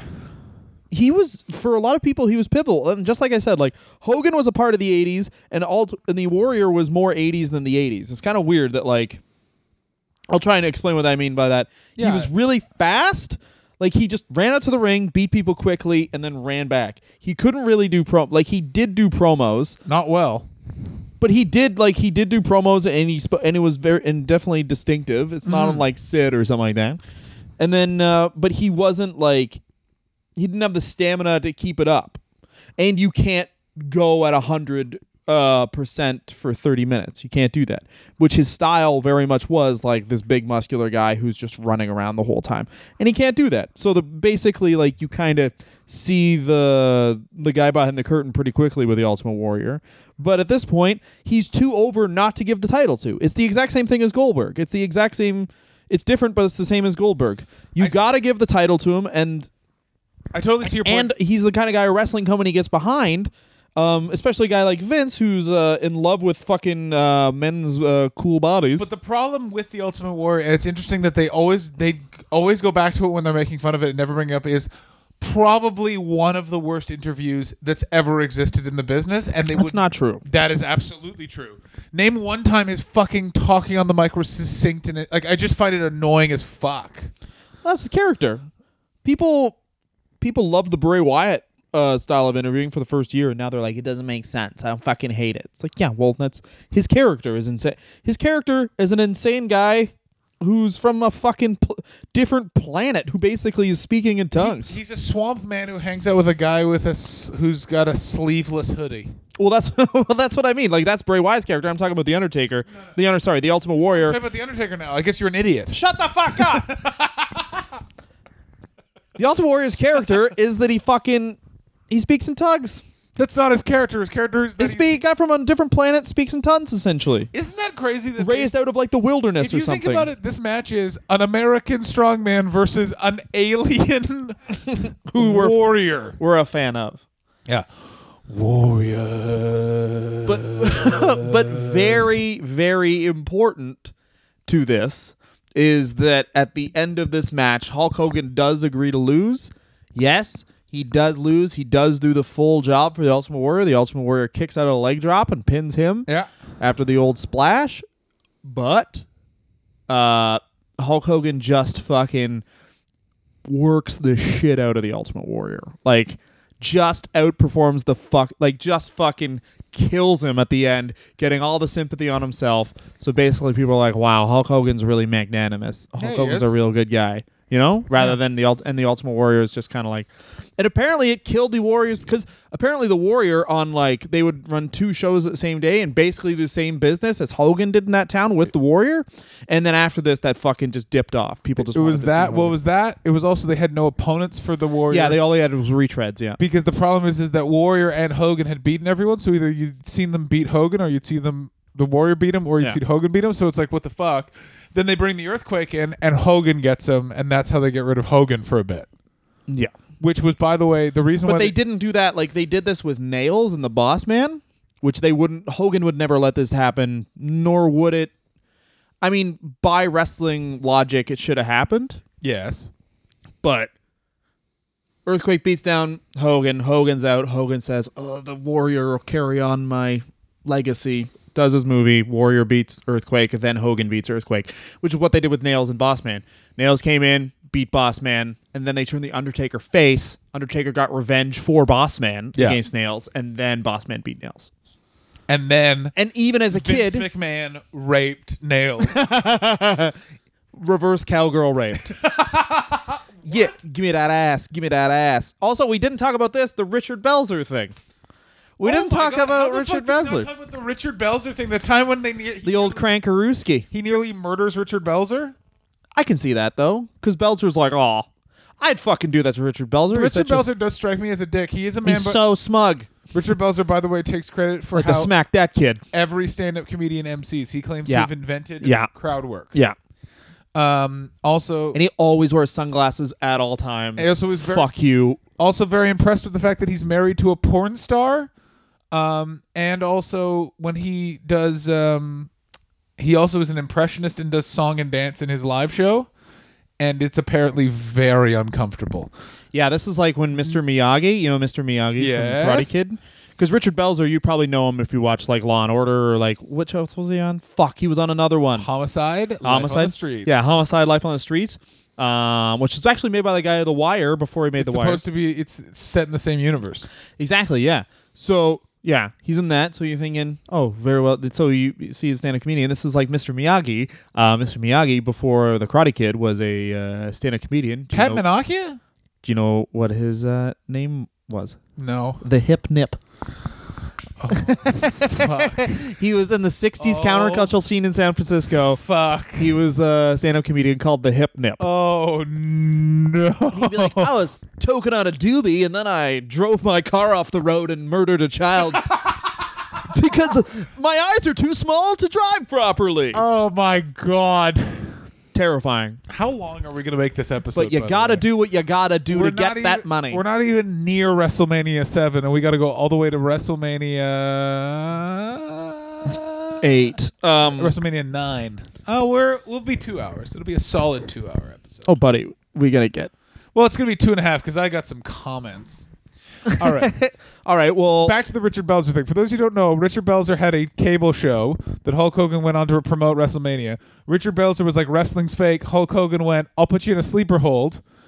Hulk Hogan contends that Richard Belzer faked it. Richard Belzer contends that Hulk Hogan choked him out, dropped him on the ground, and cracked his head and gave him a giant injury. Well, here's something else, though. Once again on this... Sued the fuck out of Vince McMahon. Why wouldn't you? Yeah. But you both win in this point. Like, Richard Belzer gets some money, and Hulk Hogan gets the proof that he's a badass, and also gets to hurt Richard Belzer, which is great. Yeah, and he didn't even really look like he tried that hard. I mean, you don't have to when you work out 3 times a day and you're 7 feet tall. Yeah, is a waif, and and you're Hulk Hogan. You're like, what's that? Kill, kill, kill. Well, here's the thing. Say here's the thing again. You haven't said that. Shut the fuck up.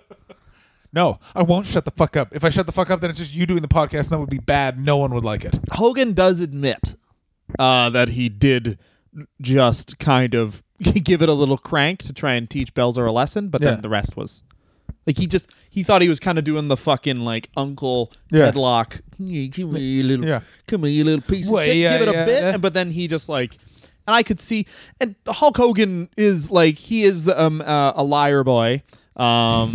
He lies constantly in print even. Oh, he loves lying. Audio lying, video lying, print lying. But I can believe that he just flexed, and then a stand-up comedian whose diets at that point, I'm assuming, were cocaine and cigarettes, just exploded into blood. That's basically probably 50%. The video of it's gruesome because you hear Belzer's head hit the ground, and it's rough. People like, and it's so funny too because Hulk Hogan is like, he's just knocked out a guy who just like kind of playfully insulted him and like choked him unconscious, but he's dressed in really bright colors, and he's like, say your prayers and wake up early, pardon me, while I knock a man who's much smaller than me unconscious. Because remember what they were called demandments. Yeah, demandments. Yeah. Say your prayers. Say your prayers. Eat your vitamins. Be cool with the man upstairs, I think was one of them. No, the demandments were say your prayers, eat your vitamins, and fuck someone else's wife after you're eating at the buffet. He didn't eat at a buffet. He just ate too much downstairs.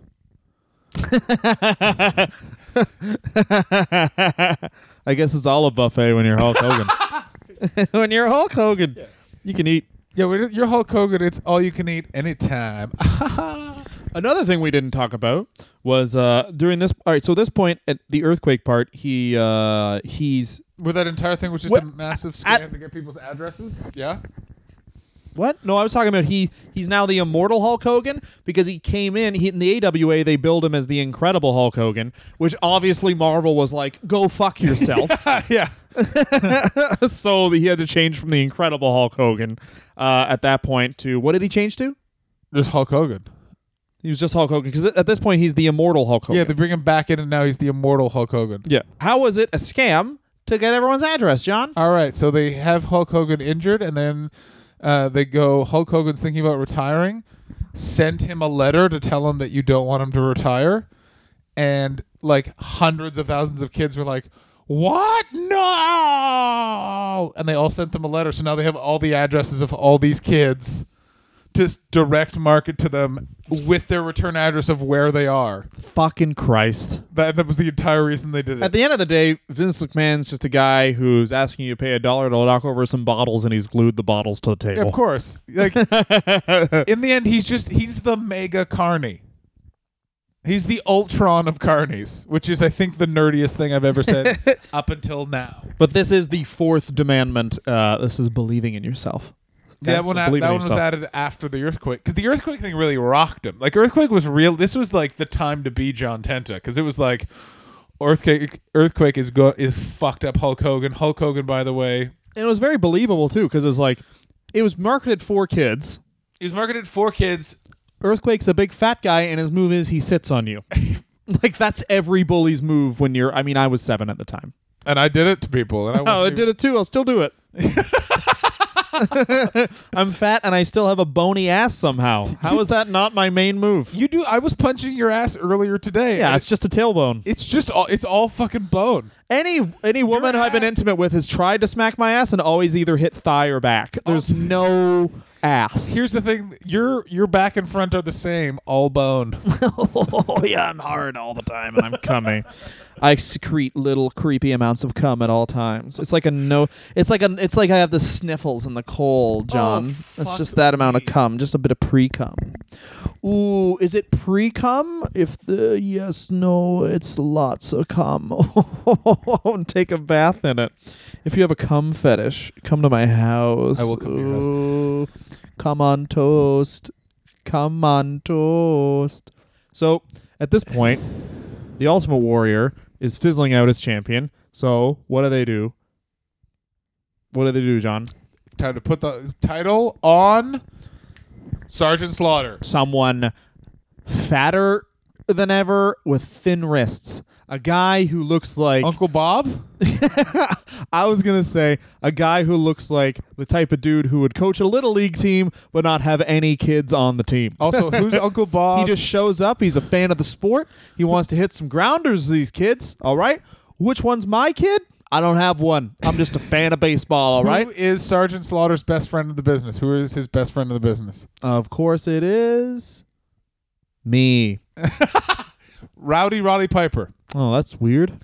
That they were best friends, traveled together all the time because basically I'm reading Rowdy Piper's book, by the way, and basically like Rowdy after he came back was like not doing as much coke and drinking, and Sergeant Slaughter was very much on like a straight and narrow family man, so they became very good friends. And Sergeant Slaughter is like his Rowdy Piper's like kid's uncle and shit like that. And Roddy Piper talked a lot about this sort of program and stuff like that. Also, fun fact about Sergeant Slaughter, he's met like 6 presidents. What? Why? Because he's like, when G.I. Actually decorated. He's a guy from the military, but also because of like when G.I. Joe was really big, he was their brand spokesman for those toys. Mm-hmm. And because it's a military thing, they'd be like, get this fucking guy close to the president. That's so crazy. Because I mean, we'll do a Slaughter episode, but the interesting thing about Slaughter is, and the reason why it's weird that they bring him back in this role is because they basically go franchising for all these toys, because that's another thing, the huge toy manufacturing the WWF had, and they try and do that with Sergeant Slaughter, and Sergeant Slaughter's like, fuck you, I'm in the biggest toy franchise like of all time. Yeah. And G.I. Joe, I'm not doing that. I'm not giving you some of that. Exactly. So they're like, oh, he leaves the WWF for the AWA and becomes like one of the last AWA actual champions. Babyfaces. He's a big territorial guy. Yeah. He was a big part of how Starcade. He was fucking great. He was one of the.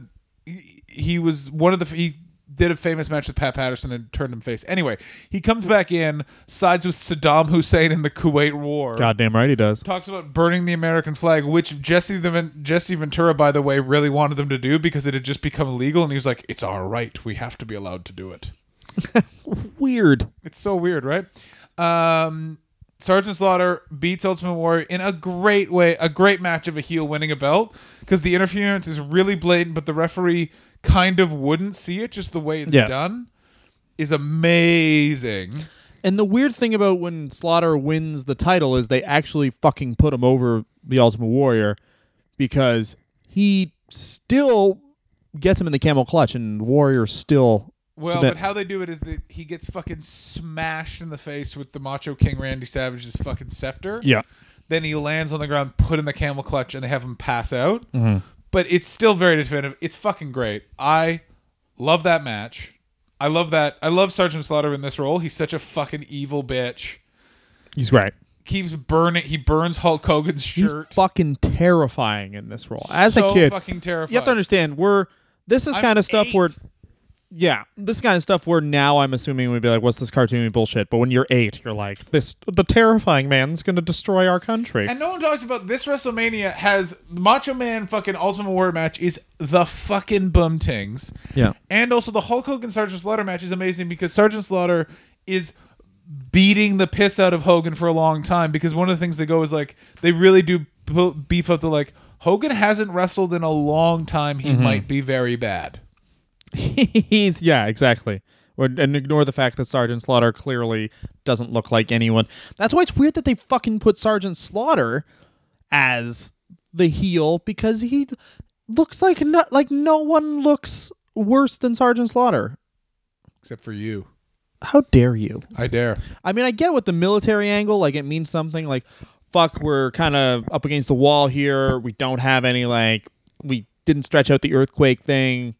You know, we can't have Earthquake just beat Warrior and then go to Hogan Earthquake, because that feels like a retread of Hogan versus a monster, which we do every year. So we got to do something like big, but I just don't understand it.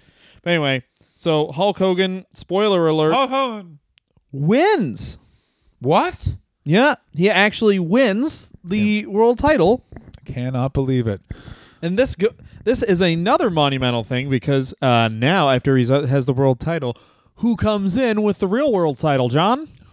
Woo! The Nature Boy, Ric Flair, who Gorilla Monsoon on air already says, like, that's not a real title. There's only one title, the WWF title. Yeah. And they're supposed to do, like, Flair Hogan at Mania. It's all big, and then But Flair is like, it's such a weird thing where I think Hulk Hogan, the difference between Hulk Hogan and Ric Flair is, like, Ric Flair is like this, one of those, he's like a comedian we would see who is great but always has self-doubt. Yeah. And Hulk Hogan's like a very good comedian who has no self-doubt and actually business sense, because Ric Flair just gets bowled over by the WWF in like record time. Yeah. You know? And it was actually, Vince McMahon actually thought of changing his name from Ric Flair at this time, but instead he just took away the Nature Boy thing. And it's weird because Ric Flair, you've already had the Ric Flair character kind of done by the $1 Million Man in the WWF way you can do it, because you can't really in the early 90s be like, this guy has got a bunch of STDs, but he's got too much money for them to affect his bloodstream. Hello, AIDS. Goodbye, AIDS. He has enough money. It's also the thing is that I think Ric Flair came in at the wrong time. If Ric Flair had come in when he initially was supposed to, which when was that? To headline the first SummerSlam, that's when he wanted him originally. That came really close. Yeah, that came really close. But this is the Jim Herd problems. But that's when they pretty much gave Ric Flair the book in the NWA, did they not? That's when he like, and that's the difference between Ric Flair and other people is like, oh, hey, I have the book. Everyone can beat me now. That's true. He also is a terrible booker, though, is the one problem. Like, everyone can beat him, but it's also like, everyone can beat me. Also, Sting. That's all that matters. Like, he was, like, well, you got to build up that next big star, baby cakes. it only is really good when he's facing Ric Flair. Yeah, but I mean, if you're you can't have an active wrestler and a booker. Like, No, that's, you can't. It's that's a stupid. player coach Unless thing. you're Kevin Nash, who's very good. Very good at it. He actually was the best. He was really good. There were no problems with that whatsoever when he did it. So Ric Flair, I mean, I once again, I'm going to throw this out there through the lens of like me and John lived in Canada, so we didn't really get WCW. I didn't really know who Ric Flair was, but you can tell people he's a big deal. He comes on with a belt that they then had to blur out because it was the official property of the kept calling NWA. it the Real World Championship, Yeah. which was an interesting way of being like, what the fuck? Of acknowledging there might be other wrestling organizations out there, but not giving them any credence. Also, by putting him with Bobby the Brain Heenan in this weird way where Heenan's not really his manager, but Perfect is, it gave him this weird air. It was really, really good, but apparently it was just like him and Hogan had no fucking chemistry in the ring. No one really doesn't know why they didn't do that match at WrestleMania and went with Macho Man instead. Because the houses went down. That's the thing, but it's weird that they did. Like, it's just, but I think it's also part of it is a lot of people didn't know who the fuck Ric Flair was. Yeah. And like I said, I think that if you strip the sex away from the Ric Flair character, it's basically the $1 Million Man. Yeah, which everyone's already seen. That's a Yeah, great point. and the other thing is in this time in the WWF, explicitly saying what something is someone's character. There's zero subtlety. So like saying this is Ric Flair, you should already know who this is, the Nature Boy. They would have had to call him like Sex Man Rick. Yeah. You know? Like the Yeah. $1 Million Man. Literally his name is the $1 Million Man. What's his character? He probably has a ton of money and he's a dick. Your dad's That's friend at the sales office who smells like tuna. Exactly. And you're keyed up, and who is a threat to Hulk Hogan? Big muscle people who destroy people, right? So with Flair, they came in, and you can't really you're in this weird middle ground, because if you're reintroducing an audience to Ric Flair, half the people watching this are going to be pissed off because you're trying to introduce me to who Ric Flair is. Yeah. And the other half don't know who Ric Flair is. So there's no like middle ground. Well, It's a lot also- like bringing in an indie guy now. It sounds weird to say the NWA is an indie, but it's like But to the Fed it was. yeah. So they quickly get out of the Ric Flair. But by the way, Hogan loses the title to The Undertaker Tuesday in Texas when Flair helps with interference with a chair. He then wins it back 6 days later. Sorry. Hogan wins it back 6 days later. Tuesday in Texas. Now, the reason why they do Tuesday in Texas is they want to try and have two different opportunities for pay-per-views. He lost it. He lost it at Survivor Series, and then 6 days later, lost it at Tuesday in Texas. They did two pay-per-views within the span of 6 days. Weird and stupid. So fucking stupid. Also, the Survivor Series literally just comes across like an advertisement for Tuesday in Texas. Ric Flair also. It's interesting because also this leads to Hulk Hogan just having a feud with Sid, which is incredibly lackluster. The Ultimate Warrior comes back because it's this is WrestleMania 8, all that sort of stuff. Hogan basically isn't seen for that entire year. They're now transitioning into Bret Hart. Ric Flair's around. This is a real low point for the Fed. And Vince pretty actively is saying we need to get Hogan back. He's the key to everything. Yeah. They've also pitched at this point, they pitched the Sid. This is one of the weirdest stories. They fight super hard to get Sid, and then they get Sid Justice. He comes in as like a super babyface and basically says, "No, I don't want to be a babyface." Like they want to make they want Sid to take over the new Hulk Hogan, and he's like, "Nah, I want to be a big vicious heel." And so much so that pissed Vince McMahon off. Vince McMahon never wanted to work with him again, and only did because Kevin Nash was like, "Come on, it'll be great," and he was like, "No, I've dealt with this fucking idiot before. It's going to be awful," and Vince was absolutely right. We're going to take, on this record-length episode, we're going to take another break. It's going to be super fast. Here it goes now.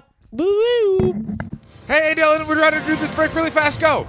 Okay, please rate, subscribe to the Wrestler Review. And we have websites. Please buy our albums off our websites, thejohnhastings.com and dylanagott.com. The A is for attentive. We're in post-WrestleMania 8. You got to just tell me we're... All right, so post WrestleMania 8. I thought I had, quite frankly. This is Sid Vicious. Sorry. Sid Vicious Hulk Hogan is the worst match that Hulk Hogan does. God damn it, do I love Sid though? Sometimes I remember why I love Sid. Here's one. He and Kane do this too, where they do the choke slam where they don't support the guy's back. They just fucking jump. He jumps and then they just throw him down. It's great. Sid had Harvey Whippleman, which the first time I was like, I don't think I've seen Harvey Whippleman manage someone who won matches regularly. Yeah, except Bertha Faye. Exactly. Bertha Faye did very well. Well, like only comedy characters really for Adam Bomb. Adam Bomb. True. He was a monster manager back in the day. It's also crazy, by the way, that Adam Bomb never wrestled Hulk Hogan, which you're like, that is the perfect Hulk Hogan heel. Yeah. Just another guy with a fucking beautiful body. Oh my God, it is like a bag of snakes. Okay. What? It's so sinewy. It's like a bunch of bags of potatoes. Beautiful, sweet, sinewy potatoes. I want to kiss him. Oh, John just farted out. It was all come. Around this time also is Vince McMahon's indictment for steroids. YOLO. Suddenly Hulk Hogan looks much smaller, as does the Ultimate Warrior. Hulk Hogan goes on Arsenio Hall and says he's never taken steroids, and then has to say that's not true when he's called as a federal witness. Yeah, this is also people... The Warrior got off steroids, and given the fact that it is the early 90s and wrestling fans, there was a rumor. Guy. Yeah, they thought he was dead, and he came back. They also, because part of that also came from the fact that he was wearing a signet with his muscles painted on it. Yeah, exactly. The old Giant Gonzalez thing. That's so funny. So they do the... Sid gets Hogan out of the Royal Rumble. I want everyone to know right now, I have farted, and it is grotesque smelling in the studio. When do you think it's going to be an iPad app where you can get smells? I don't know, but I want it now. I want people to be able to smell what I smell. Eat who I eat. There's going to be fart Twitter. It's just going to be smells Twitter, and it's just going to be like, ooh, a baguette. Ooh, a shitty. Like, it's going to be like... How horrible would porn stars smell Twitter be? I don't think that bad. Why? How bad do you think a post... Like a post 8-hour days... I mean, assuming there's showers. It's not people fucking... No. We're talking pre-shower. Just... That march after a rough day, just getting the wrong shots of an S&M shoot, just leather and cum and sweat and bathtubs of pee. Yeah, I don't like that. It's like deathmatch wrestling, bro. Here's what I gotta say: is I've was really into some rough stuff there for a minute, and I've really scaled back my porn tastes. Rough stuff is bad because. I should say rough stuff is bad. Oh, get this. Oh, I think we're understanding different things. Who has the energy for that stuff? I've just been watching it. I got into some real kinky nonsense on the internet. I don't think I've ever watched a porno that wasn't like man and woman have sex. Oh yeah, Two no, I've women and a never- man have sex. That's Yeah, it. I've definitely done that. I also very briefly, and by briefly I mean like last week, I really got into orgies for like 2 days. Orgies are just like, what's happening? It's I like, can't get it. I can't stop just thinking about the admin involved. well, it's just kind of like a battle royal where it's like nothing matters anymore. Yeah, there isn't. The only one who really wins is the observer.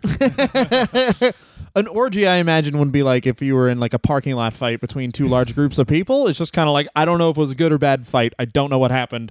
Everyone lost is what happened because everyone gets hit in the back of the head. I just know I was there. Or imagine if you were in an orgy and someone didn't want to have sex with you, where you just finally were like, and they were like, That apparently does happen. It's also there's a big disparity in the orgy community of super attractive people because usually it's a lot of like hippies and old dudes. Yeah, of course. Yeah. The orgy community, I'm assuming, is just ugly people. There's probably a sharp contrast between old people who are like, I don't care, let's just fuck something, and then young people who are like, I want to fuck everybody. I want to fuck you. I want to fuck everyone that says yes and most that say no. I want to fuck you. Nice. So Hulk Hogan returned to the WWF After a year. What was he doing in that year? He was filming such things as terrible movies. Like what? I think this might have been Suburban Commando. Which he says he still likes. I watched it about a year ago. It's fucking great. What else are you gonna do? Yeah, it's 91. It's Suburban Commando. It's all Chris. Isn't it crazy that Suburban Commando also was the same look he used as Hollywood Hulk Hogan? It is exactly the same look. It's exactly Also, the same look. Christopher Lloyd is such a good actor in it. It's fucking amazing. Like he literally is like compellingly like when he gets frozen and it's just not explained. It's so fucking good. And the Undertaker's in it for no reason. Oh, I fucking love it. So WrestleMania 8, Hulk Hogan beats Sid, and he beats Sid by DQ due to Harvey Whippleman's interference. He's then attacked by Papa Shango. No, wrong. Papa Shango interferes. Oh, no, sorry. And that's yeah, how you tell. All right. So WrestleMania 8, Hulk Hogan. This is the big fucked up leg drop spot. Yeah, this is the only time Sid kicks out of the only time anyone's kicked out of the leg drop, by the way. No. Yeah. Oh yeah, because Warrior missed a leg drop. I fucked up earlier. Yeah. And no, someone's kicked out of the leg drop for sure. Name them. Find us on Twitter. Name the person who's kicked out of the leg drop. You fucking idiots. Did Brock kick out of the leg drop? No, Brock's never kicked out of anything. He's always been pinned. Okay, cool. Yeah. I'm sure people have kicked out of the leg drop. I think up until this point is what I'm more. Oh, okay, cool. So Sid was the first person to kick out a leg drop. Yeah, and by the way, George the Animal Steel, who was Hulk Hogan's road agent, not for this match, but beforehand, was asked if someone's going to kick. If someone's going to kick out a leg. There is a missed spot, and it looks like someone's going to have to kick out of the leg drop. What do you do as the referee? And George the Animal Steel's, oh, it's very simple. You count 1, 2, and then you fake a heart attack and die. That's super funny. I'm like, fuck, I love George the Animal. George the Animal Steel is the best because, remember, wrestling was his summer job that he would do in the summer when he wasn't a high school gym teacher. And then when WrestleMania and all that happened, he went from being like a diabolical evil heel to just being this cartoon, and it was like, great, I don't give a fuck. Lovable George. Yeah, lovable, tarred George. George, what are you gonna do? I'm gonna goose Elizabeth. Yeah. He wants to. Why won't Elizabeth let George just fuck her? He's a bad guy because he won't let him fuck her. The reason why this is Adrian Adonis is gay, and that's bad. Oh, God. And women should just fuck everyone they want to fuck women them. should fuck this severely older, ugly man. And just all that hair. Think of how much nut he produces. Probably shoots a long rope. Probably shoots a fucking tire. Our king ropes of Jesus Dylan. So he takes a year off. Ropes of Jesus. So he takes a year off. In this year, Bret Hart has risen to be the WWF champion. I do remember this. I do remember Hulk Hogan remember coming back with Brutus Beefcake and Jimmy Hart. Like this is when Hulk Hogan really is like, I don't know how you would explain it. He's politicked successfully so far, but Vince has kind of keeping some of it in check. And this is the point when Hulk Hogan's full ham, like, my character on TV is that I hang out with my friends because your business is down and Vince is nuts, so he thinks that this old dude who is a retread is going to get him back to 1984, which is not, that's just not how things work. It's also, the industry is changing because Hogan's now been exposed as a liar because all the fucking steroid stuff is Yeah, going the on. say your prayers, vitamins shit is done. Is done. It's done like it's fun. Now, the other feud Megamaniacs versus Money Inc. They of course go over, and then we get to WrestleMania 9. Keep in mind, this is the last. No one has seen Hogan in a fucking year. He comes back and is basically challenges for this thing. Shows up with the black eye, which the rumor is that Macho Man Randy Savage punched him in the face over Elizabeth. Okay. Instead, he just hit his head while he's paddleboarding. Yeah, but they did. It added a bit to it because they claimed that Ted DiBiase paid some guys to beat him up at a gym. Oh, great. I just love any angle where the $1 Million Man, they can just like, but DiBiase paid for that. Yeah. So good. It's so fucking good. Great. Also, so WrestleMania 9, the big thing happens where Yokozuna beats Bret Hart, and of course, Hogan comes down, pins Yoko, end of WrestleMania 9. Is everyone's having a super good time. Hogan doesn't even take off his fucking weight belt or cowboy boots. Nope. Vince comes out. Came out like crying and hugged him or some shit? Ran out and said, "You're home, you're home." Yeah, exactly. But the thing is, the original plan was that Bret would kind of hold up Hogan's hand kind of in a weird way, like Warrior Hogan. Yeah. Hold up his hand and then kind of like infer that I'm going to turn on you. But in reality, what happened was Hogan posed. Hogan posed A, and B, got the title and said, I'm not losing it to Bret because I don't lose to people that are smaller than me. Yeah. So he lost to Yoko. By the way, this is not, and the original plan was for them to eventually build to a face versus face. Yeah. At SummerSlam. Yeah. Hogan claims that's not true. Bret claims it is true and points to the fact that they did a promo photo shoot of them wrestling over the belt and has the photos to prove it. Yeah, that's Hulk Hogan. I don't remember the exact story. So you've read his book and I haven't, but I've read both of their But books. Is there not a story in it? Is there not a story in it where Hogan says, and there was this kid, this Make-A-Wish kid, he came out and he was like, I need you to win the match tonight, Hulk. There's a lot of those. And I said, yeah, I will.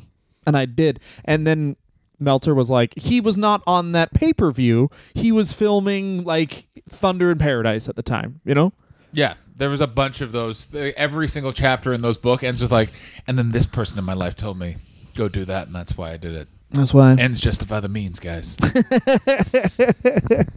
Yo. I love a guy who will just say some shit that didn't happen, though. It's fucking ridiculous. It's the bust. So, between this and... in something you would think by but I think everything you know about Vince McMahon now... Vince basically, I mean, this is also Vince McMahon with competition, so it's a different guy. He'll kind of do what he has to do, but he chooses Bret over Hogan to the point where he's just like, give up the title and give me a release. Get out of here. And then Hogan goes back to Japan, where he's making even more money and pisses off Vince a bunch because, and now I remember this, but Hogan, and this was in the PWI when I was 9, where Hogan said, yeah, I have the WWF title. It's great. But he knew he was going to have to drop the title, so ahead of time to PWI, and he did this on tape. He said, the WWF title's right, but I haven't won the IWGP title. Like, the last time I won it was in the early 80s, and that is the true quintessential high point in wrestling. So basically, he's like, fucking Japan, please. Yeah. Have me back. And then they do, and they pay him fucking shit tons of money. Of course. Because why not be bi-coastal? Yeah, he's fucking Because he's Hulk fucking Hogan. By the way, we're going to shit on because we're like wrestling fans, but as far as like me and John are both comedians, we wish we could do this to people. Yeah. Hulk Hogan, God bless you. What's the best thing about this era of Hogan? By and far away, the promos. He's spectacular. Okay. He talks them into the building. That's the thing no one talks about. He talks everyone in the building by saying gobbledygook. Yeah, is he better than Dusty? Yeah, Dusty has the hard times from. I find it difficult to listen to Dusty because he's a lispy idiot. Let me tell you, everybody, I just want to let you know I've got a wide tongue for my faith. I feel like Dusty is more Dusty versus Hogan as far as promos go. Dusty's really laid back, and I think that would play well. I think it would play way better now in a weird way. I agree. But for those That you're 20 wrong. years, Oh, that's for you. I have to cry. I have to go cry. No, I don't. I'm a man. When someone confronts me, you what I do? I rip out all my pubes and I drink my own fucking blood, John, because I'm a man. Why do you drink your own blood? What do you Because I'm a vampire. kiss me? I'm alive forever. Let's fuck, Dylan. So yeah, and Dusty was like he was better in the 70s, and he'd be better now. But Hogan for those 20 years, the 80s and 90s, yeah, super energetic muscle man who wants you to come see him punch someone in the face. I'm buying that every time. Yeah, and it's also He's fantastic. He looks like an athlete. He's someone you can brand in. He's fucking great. He's absolutely fantastic. So promos. Sorry, we're doing best and worst, right? Yeah. I just lost my mind. We have been talking exclusively about Hulk Hogan for upwards of 2 hours. And also, by the way, we have to record this episode again because we had technical difficulties the first time. So, I think we've all just lost our minds. Let me say this about Hulk Hogan in the WWF. He is the quintessential fucking backstage politician fuckwit. Yeah. And there are so many different ways, but it's very interesting in that, Vince still just wants Hulk Hogan back. Yeah. John Cena is just Hulk Hogan. Steve Austin wasn't looked at because he's not Hulk Hogan, and then they basically just turned him into a version of Hulk Hogan with the drinking beer as his posing. That's true. That's extremely true, yeah. And it was the same thing where it's like, what happens at the end? Stone Cold Stunners, everybody get some beers. Yeah. And even they kind of toned down him being, don't trust anybody, I stunner anyone for a bit. Yeah. Well, a bit. The only difference is that Austin got fucking hurt. Yeah. And also was a dick and was like, I gotta go beat my wife and leave for a while. But same thing though. You give a guy clout, he's going to use that clout. I would argue that my best thing about about Hulk Hogan is he is the best businessman in pro wrestling history during this period. You're wrong. Okay. No, you're not wrong at all. It's an actually very, very good point. Cool.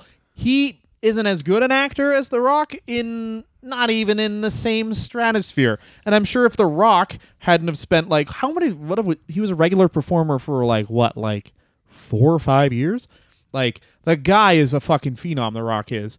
But Hulk Hogan, even when he knows he's up against the wall, the Ultimate Warrior performance for Hulk Hogan is up against the wall, game 7, you're down, this is your last shot.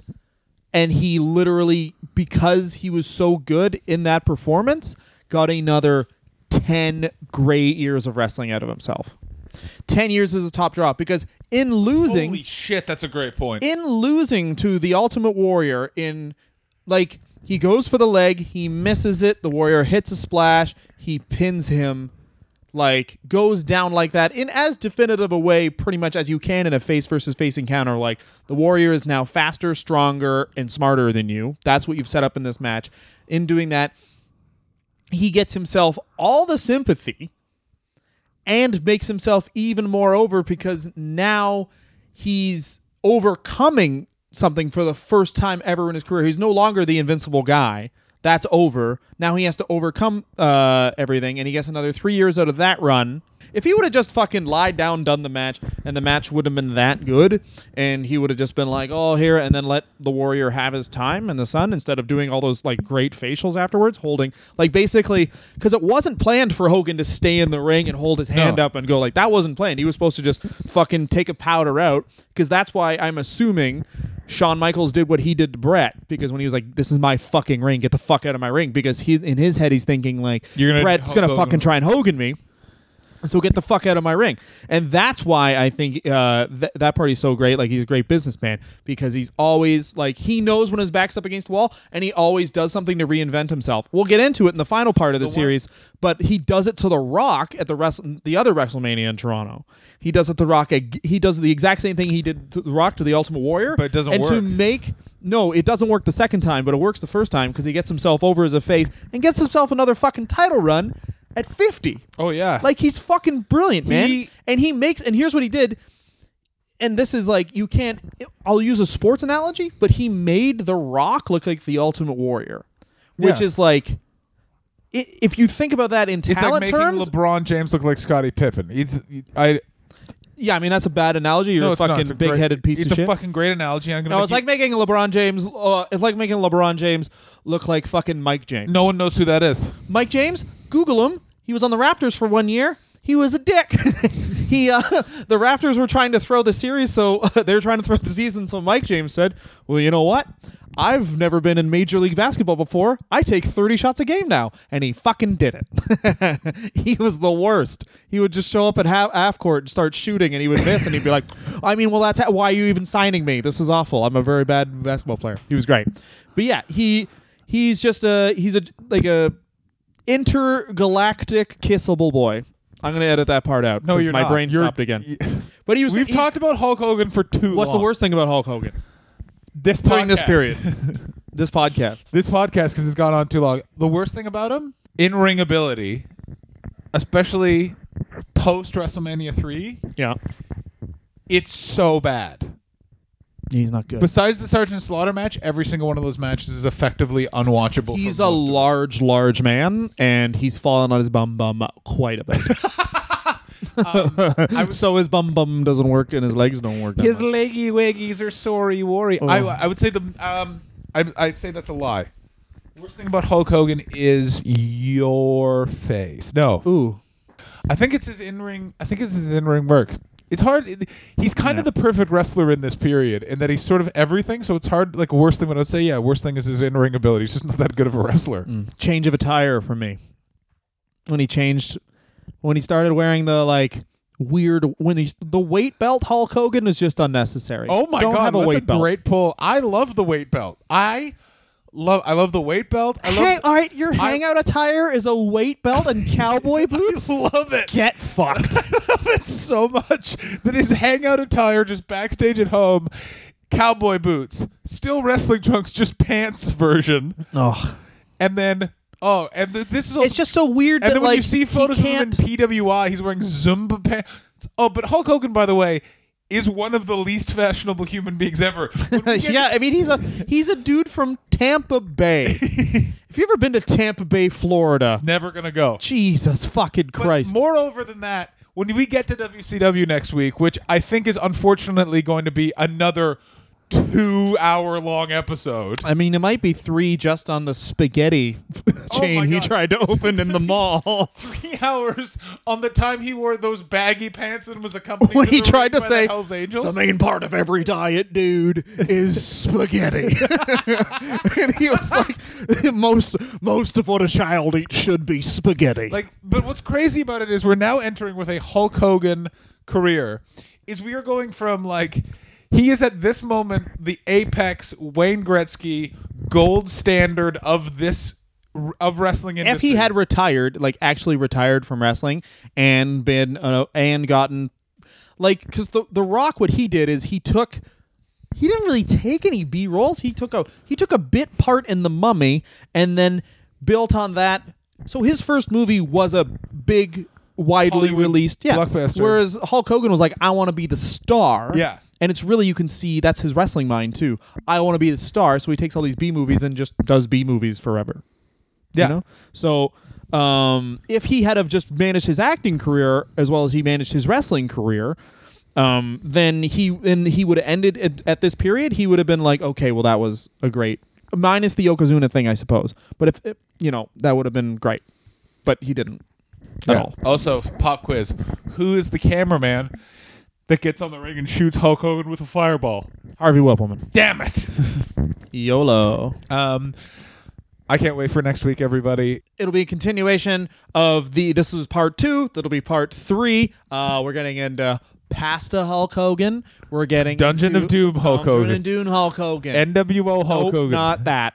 Yes, we have to. No, none of it. We're not going to address it? No, Dungeon Just of not Doom address for the 3 most hours. pivotal moment of his... Of maybe wrestling. Don't care about it. Pasta Hogan, Dungeon of Doom Hulk Hogan. The only things that mattered from his WCW run. We'll talk about The time Shaquille O'Neal just hung out with him a bunch because he kept getting booed. Yeah, exactly. They brought in Shaq. They brought back Mr. T. They brought back Zeus. Nothing happened for 96 through 99. And then the Jeff Jarrett thing. That's all we're talking about. Yeah, we're only talking about face Hogan. I don't care about heel Hogan. No, heel Hogan's the best because then we get all the NWO stuff. Dennis Rodman. Sorry, what? That didn't happen. Dennis Rodman. What do Hulk Hogan and a heel and global warming have in common? They're both not real. How about that, huh? Agree. I dropped the microphone because I was laughing so hard at Dylan's joke. We need to wrap this up because I have a shit I'm about to do that's making me incredibly emotional. Ooh, go, bye. One last thing. Actually, we'll record that in a second. Bye. All right, bye, everybody. Goodbye. Hulkamaniacs, when I said that WrestleMania 6 was more intense than all 5 WrestleManias put together, I meant it, brothers. Every workout that I train is more intense. The pressure on my back is more intense than ever before. And every minute that I try to sleep, my heart pounds like a drum. I feel Hulkamania's in danger right now, Hulkamaniacs. This is the ultimate test of all times. And when I get in danger, I go back to my roots. I go back to the instincts. That's why I went back to Gold's Gym, Venice Beach, California, the Power Pit. That's why I went to the Magic Mirror, and I said, mirror, mirror on the wall, is the Ultimate Warrior the one that's going to make the Hulkster rise and fall? Usually I get a clear-cut answer, Hulkamaniacs. But this time, the Magic Mirror looked at me and said, Hulkster, you understand the natural balance of nature.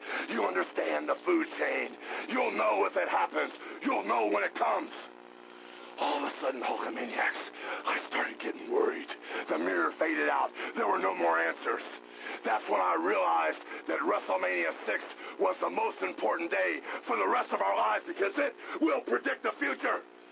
Ultimate Warrior, if you're that little teeny Hulkamaniac that has trained and said his prayers and eaten his vitamins and finally rose to the #1 contender position, I don't recognize you, brother. Maybe that's why you wore the war paint. Maybe that's why you cover your face so I won't know who you are. But as we get into WrestleMania 6 and you feel the power of the largest arms in the world, and as I wipe that war paint off your face, Ultimate Warrior, if I realize that you are the new chosen one, I have an obligation to my Hulkamaniacs to fight with everything in my heart. My heart is strong like a lion. My arms are like the redwood trees in the forest. I have no flaws. My thoughts, my mind, my soul is pure. But Ultimate Warrior, it has been written, it has been said, and it shall be done in WrestleMania 6. And if I find out that you're the one that has to walk for an eternity in my shoes, brother, let it be. But you got to prove to me by beating me and all my Hulkamaniacs that you are the ultimate Hulkamaniac. And if you're not, what you gonna do when the largest arms in the world run wild on you? Wait, what's going on here? Hold on, man. What are you doing with him? You guys aren't together. Come on, man. Andre, what are you doing here with Heenan? What's going on? Andre, listen, man. You can't be here with him. Don't you know what Heenan's done to me, to these people out here since you've been gone? It can't be so. Andre, listen to me. Day one, man, when I set my eyes on you, brother, you're the reason I got in professional wrestling. You were like a god to me, a role model. You can't be here with him, man. You're the one that took me all the way from nothing to the world's title. Andre, you can't be with him, man. No, wait 1 minute. You're the one that taught me, man, about respect for the fans, about helping the kids. You're the one that taught me about good sportsmanship. You set the mold for me to follow, man. What are you doing here with him? I'll tell you what he's doing here with me. He's sick and tired of you and what you stand for. Let me tell you something, Hogan. You're the one that for 3 years as world champion used this man. You're also the vermin that made this man. I can't tell you what I think about it. You used him, they gave him a trophy. But no, that wasn't good enough. It was a littler trophy than yours. But you had to walk out and steal that moment. You're so jealous of this man, you can't stand it. This is the man for 15 years that is undefeated. But did you ever once? No, man, you're wrong. You're wrong. You're wrong. When I won the world title, he poured champagne over my head. It was like a bond of friendship. You're wrong, Heenan. Did you ever once in your life offer him a championship match? You laughed behind his back. No, Andre, listen, it's not happening. Tell me it's not so, man. Even though you came out here with him, you don't have to leave with him. It's not happening. Take your hands off my shoulders. He's got one more thing to say to you, Hogan. Look at me when I'm talking to you. I'm here for one reason. To challenge you for a world championship match in the WrestleMania. Andre, please, no, it's not happening. We're friends. We're friends, Andre, please. You can't believe it? Maybe you'll believe this, Hogan. Andre, what are you doing, man? You can't leave like this, man. What are you doing, Andre? You can't cross the shirt. What's wrong with him, man? You can't leave like this.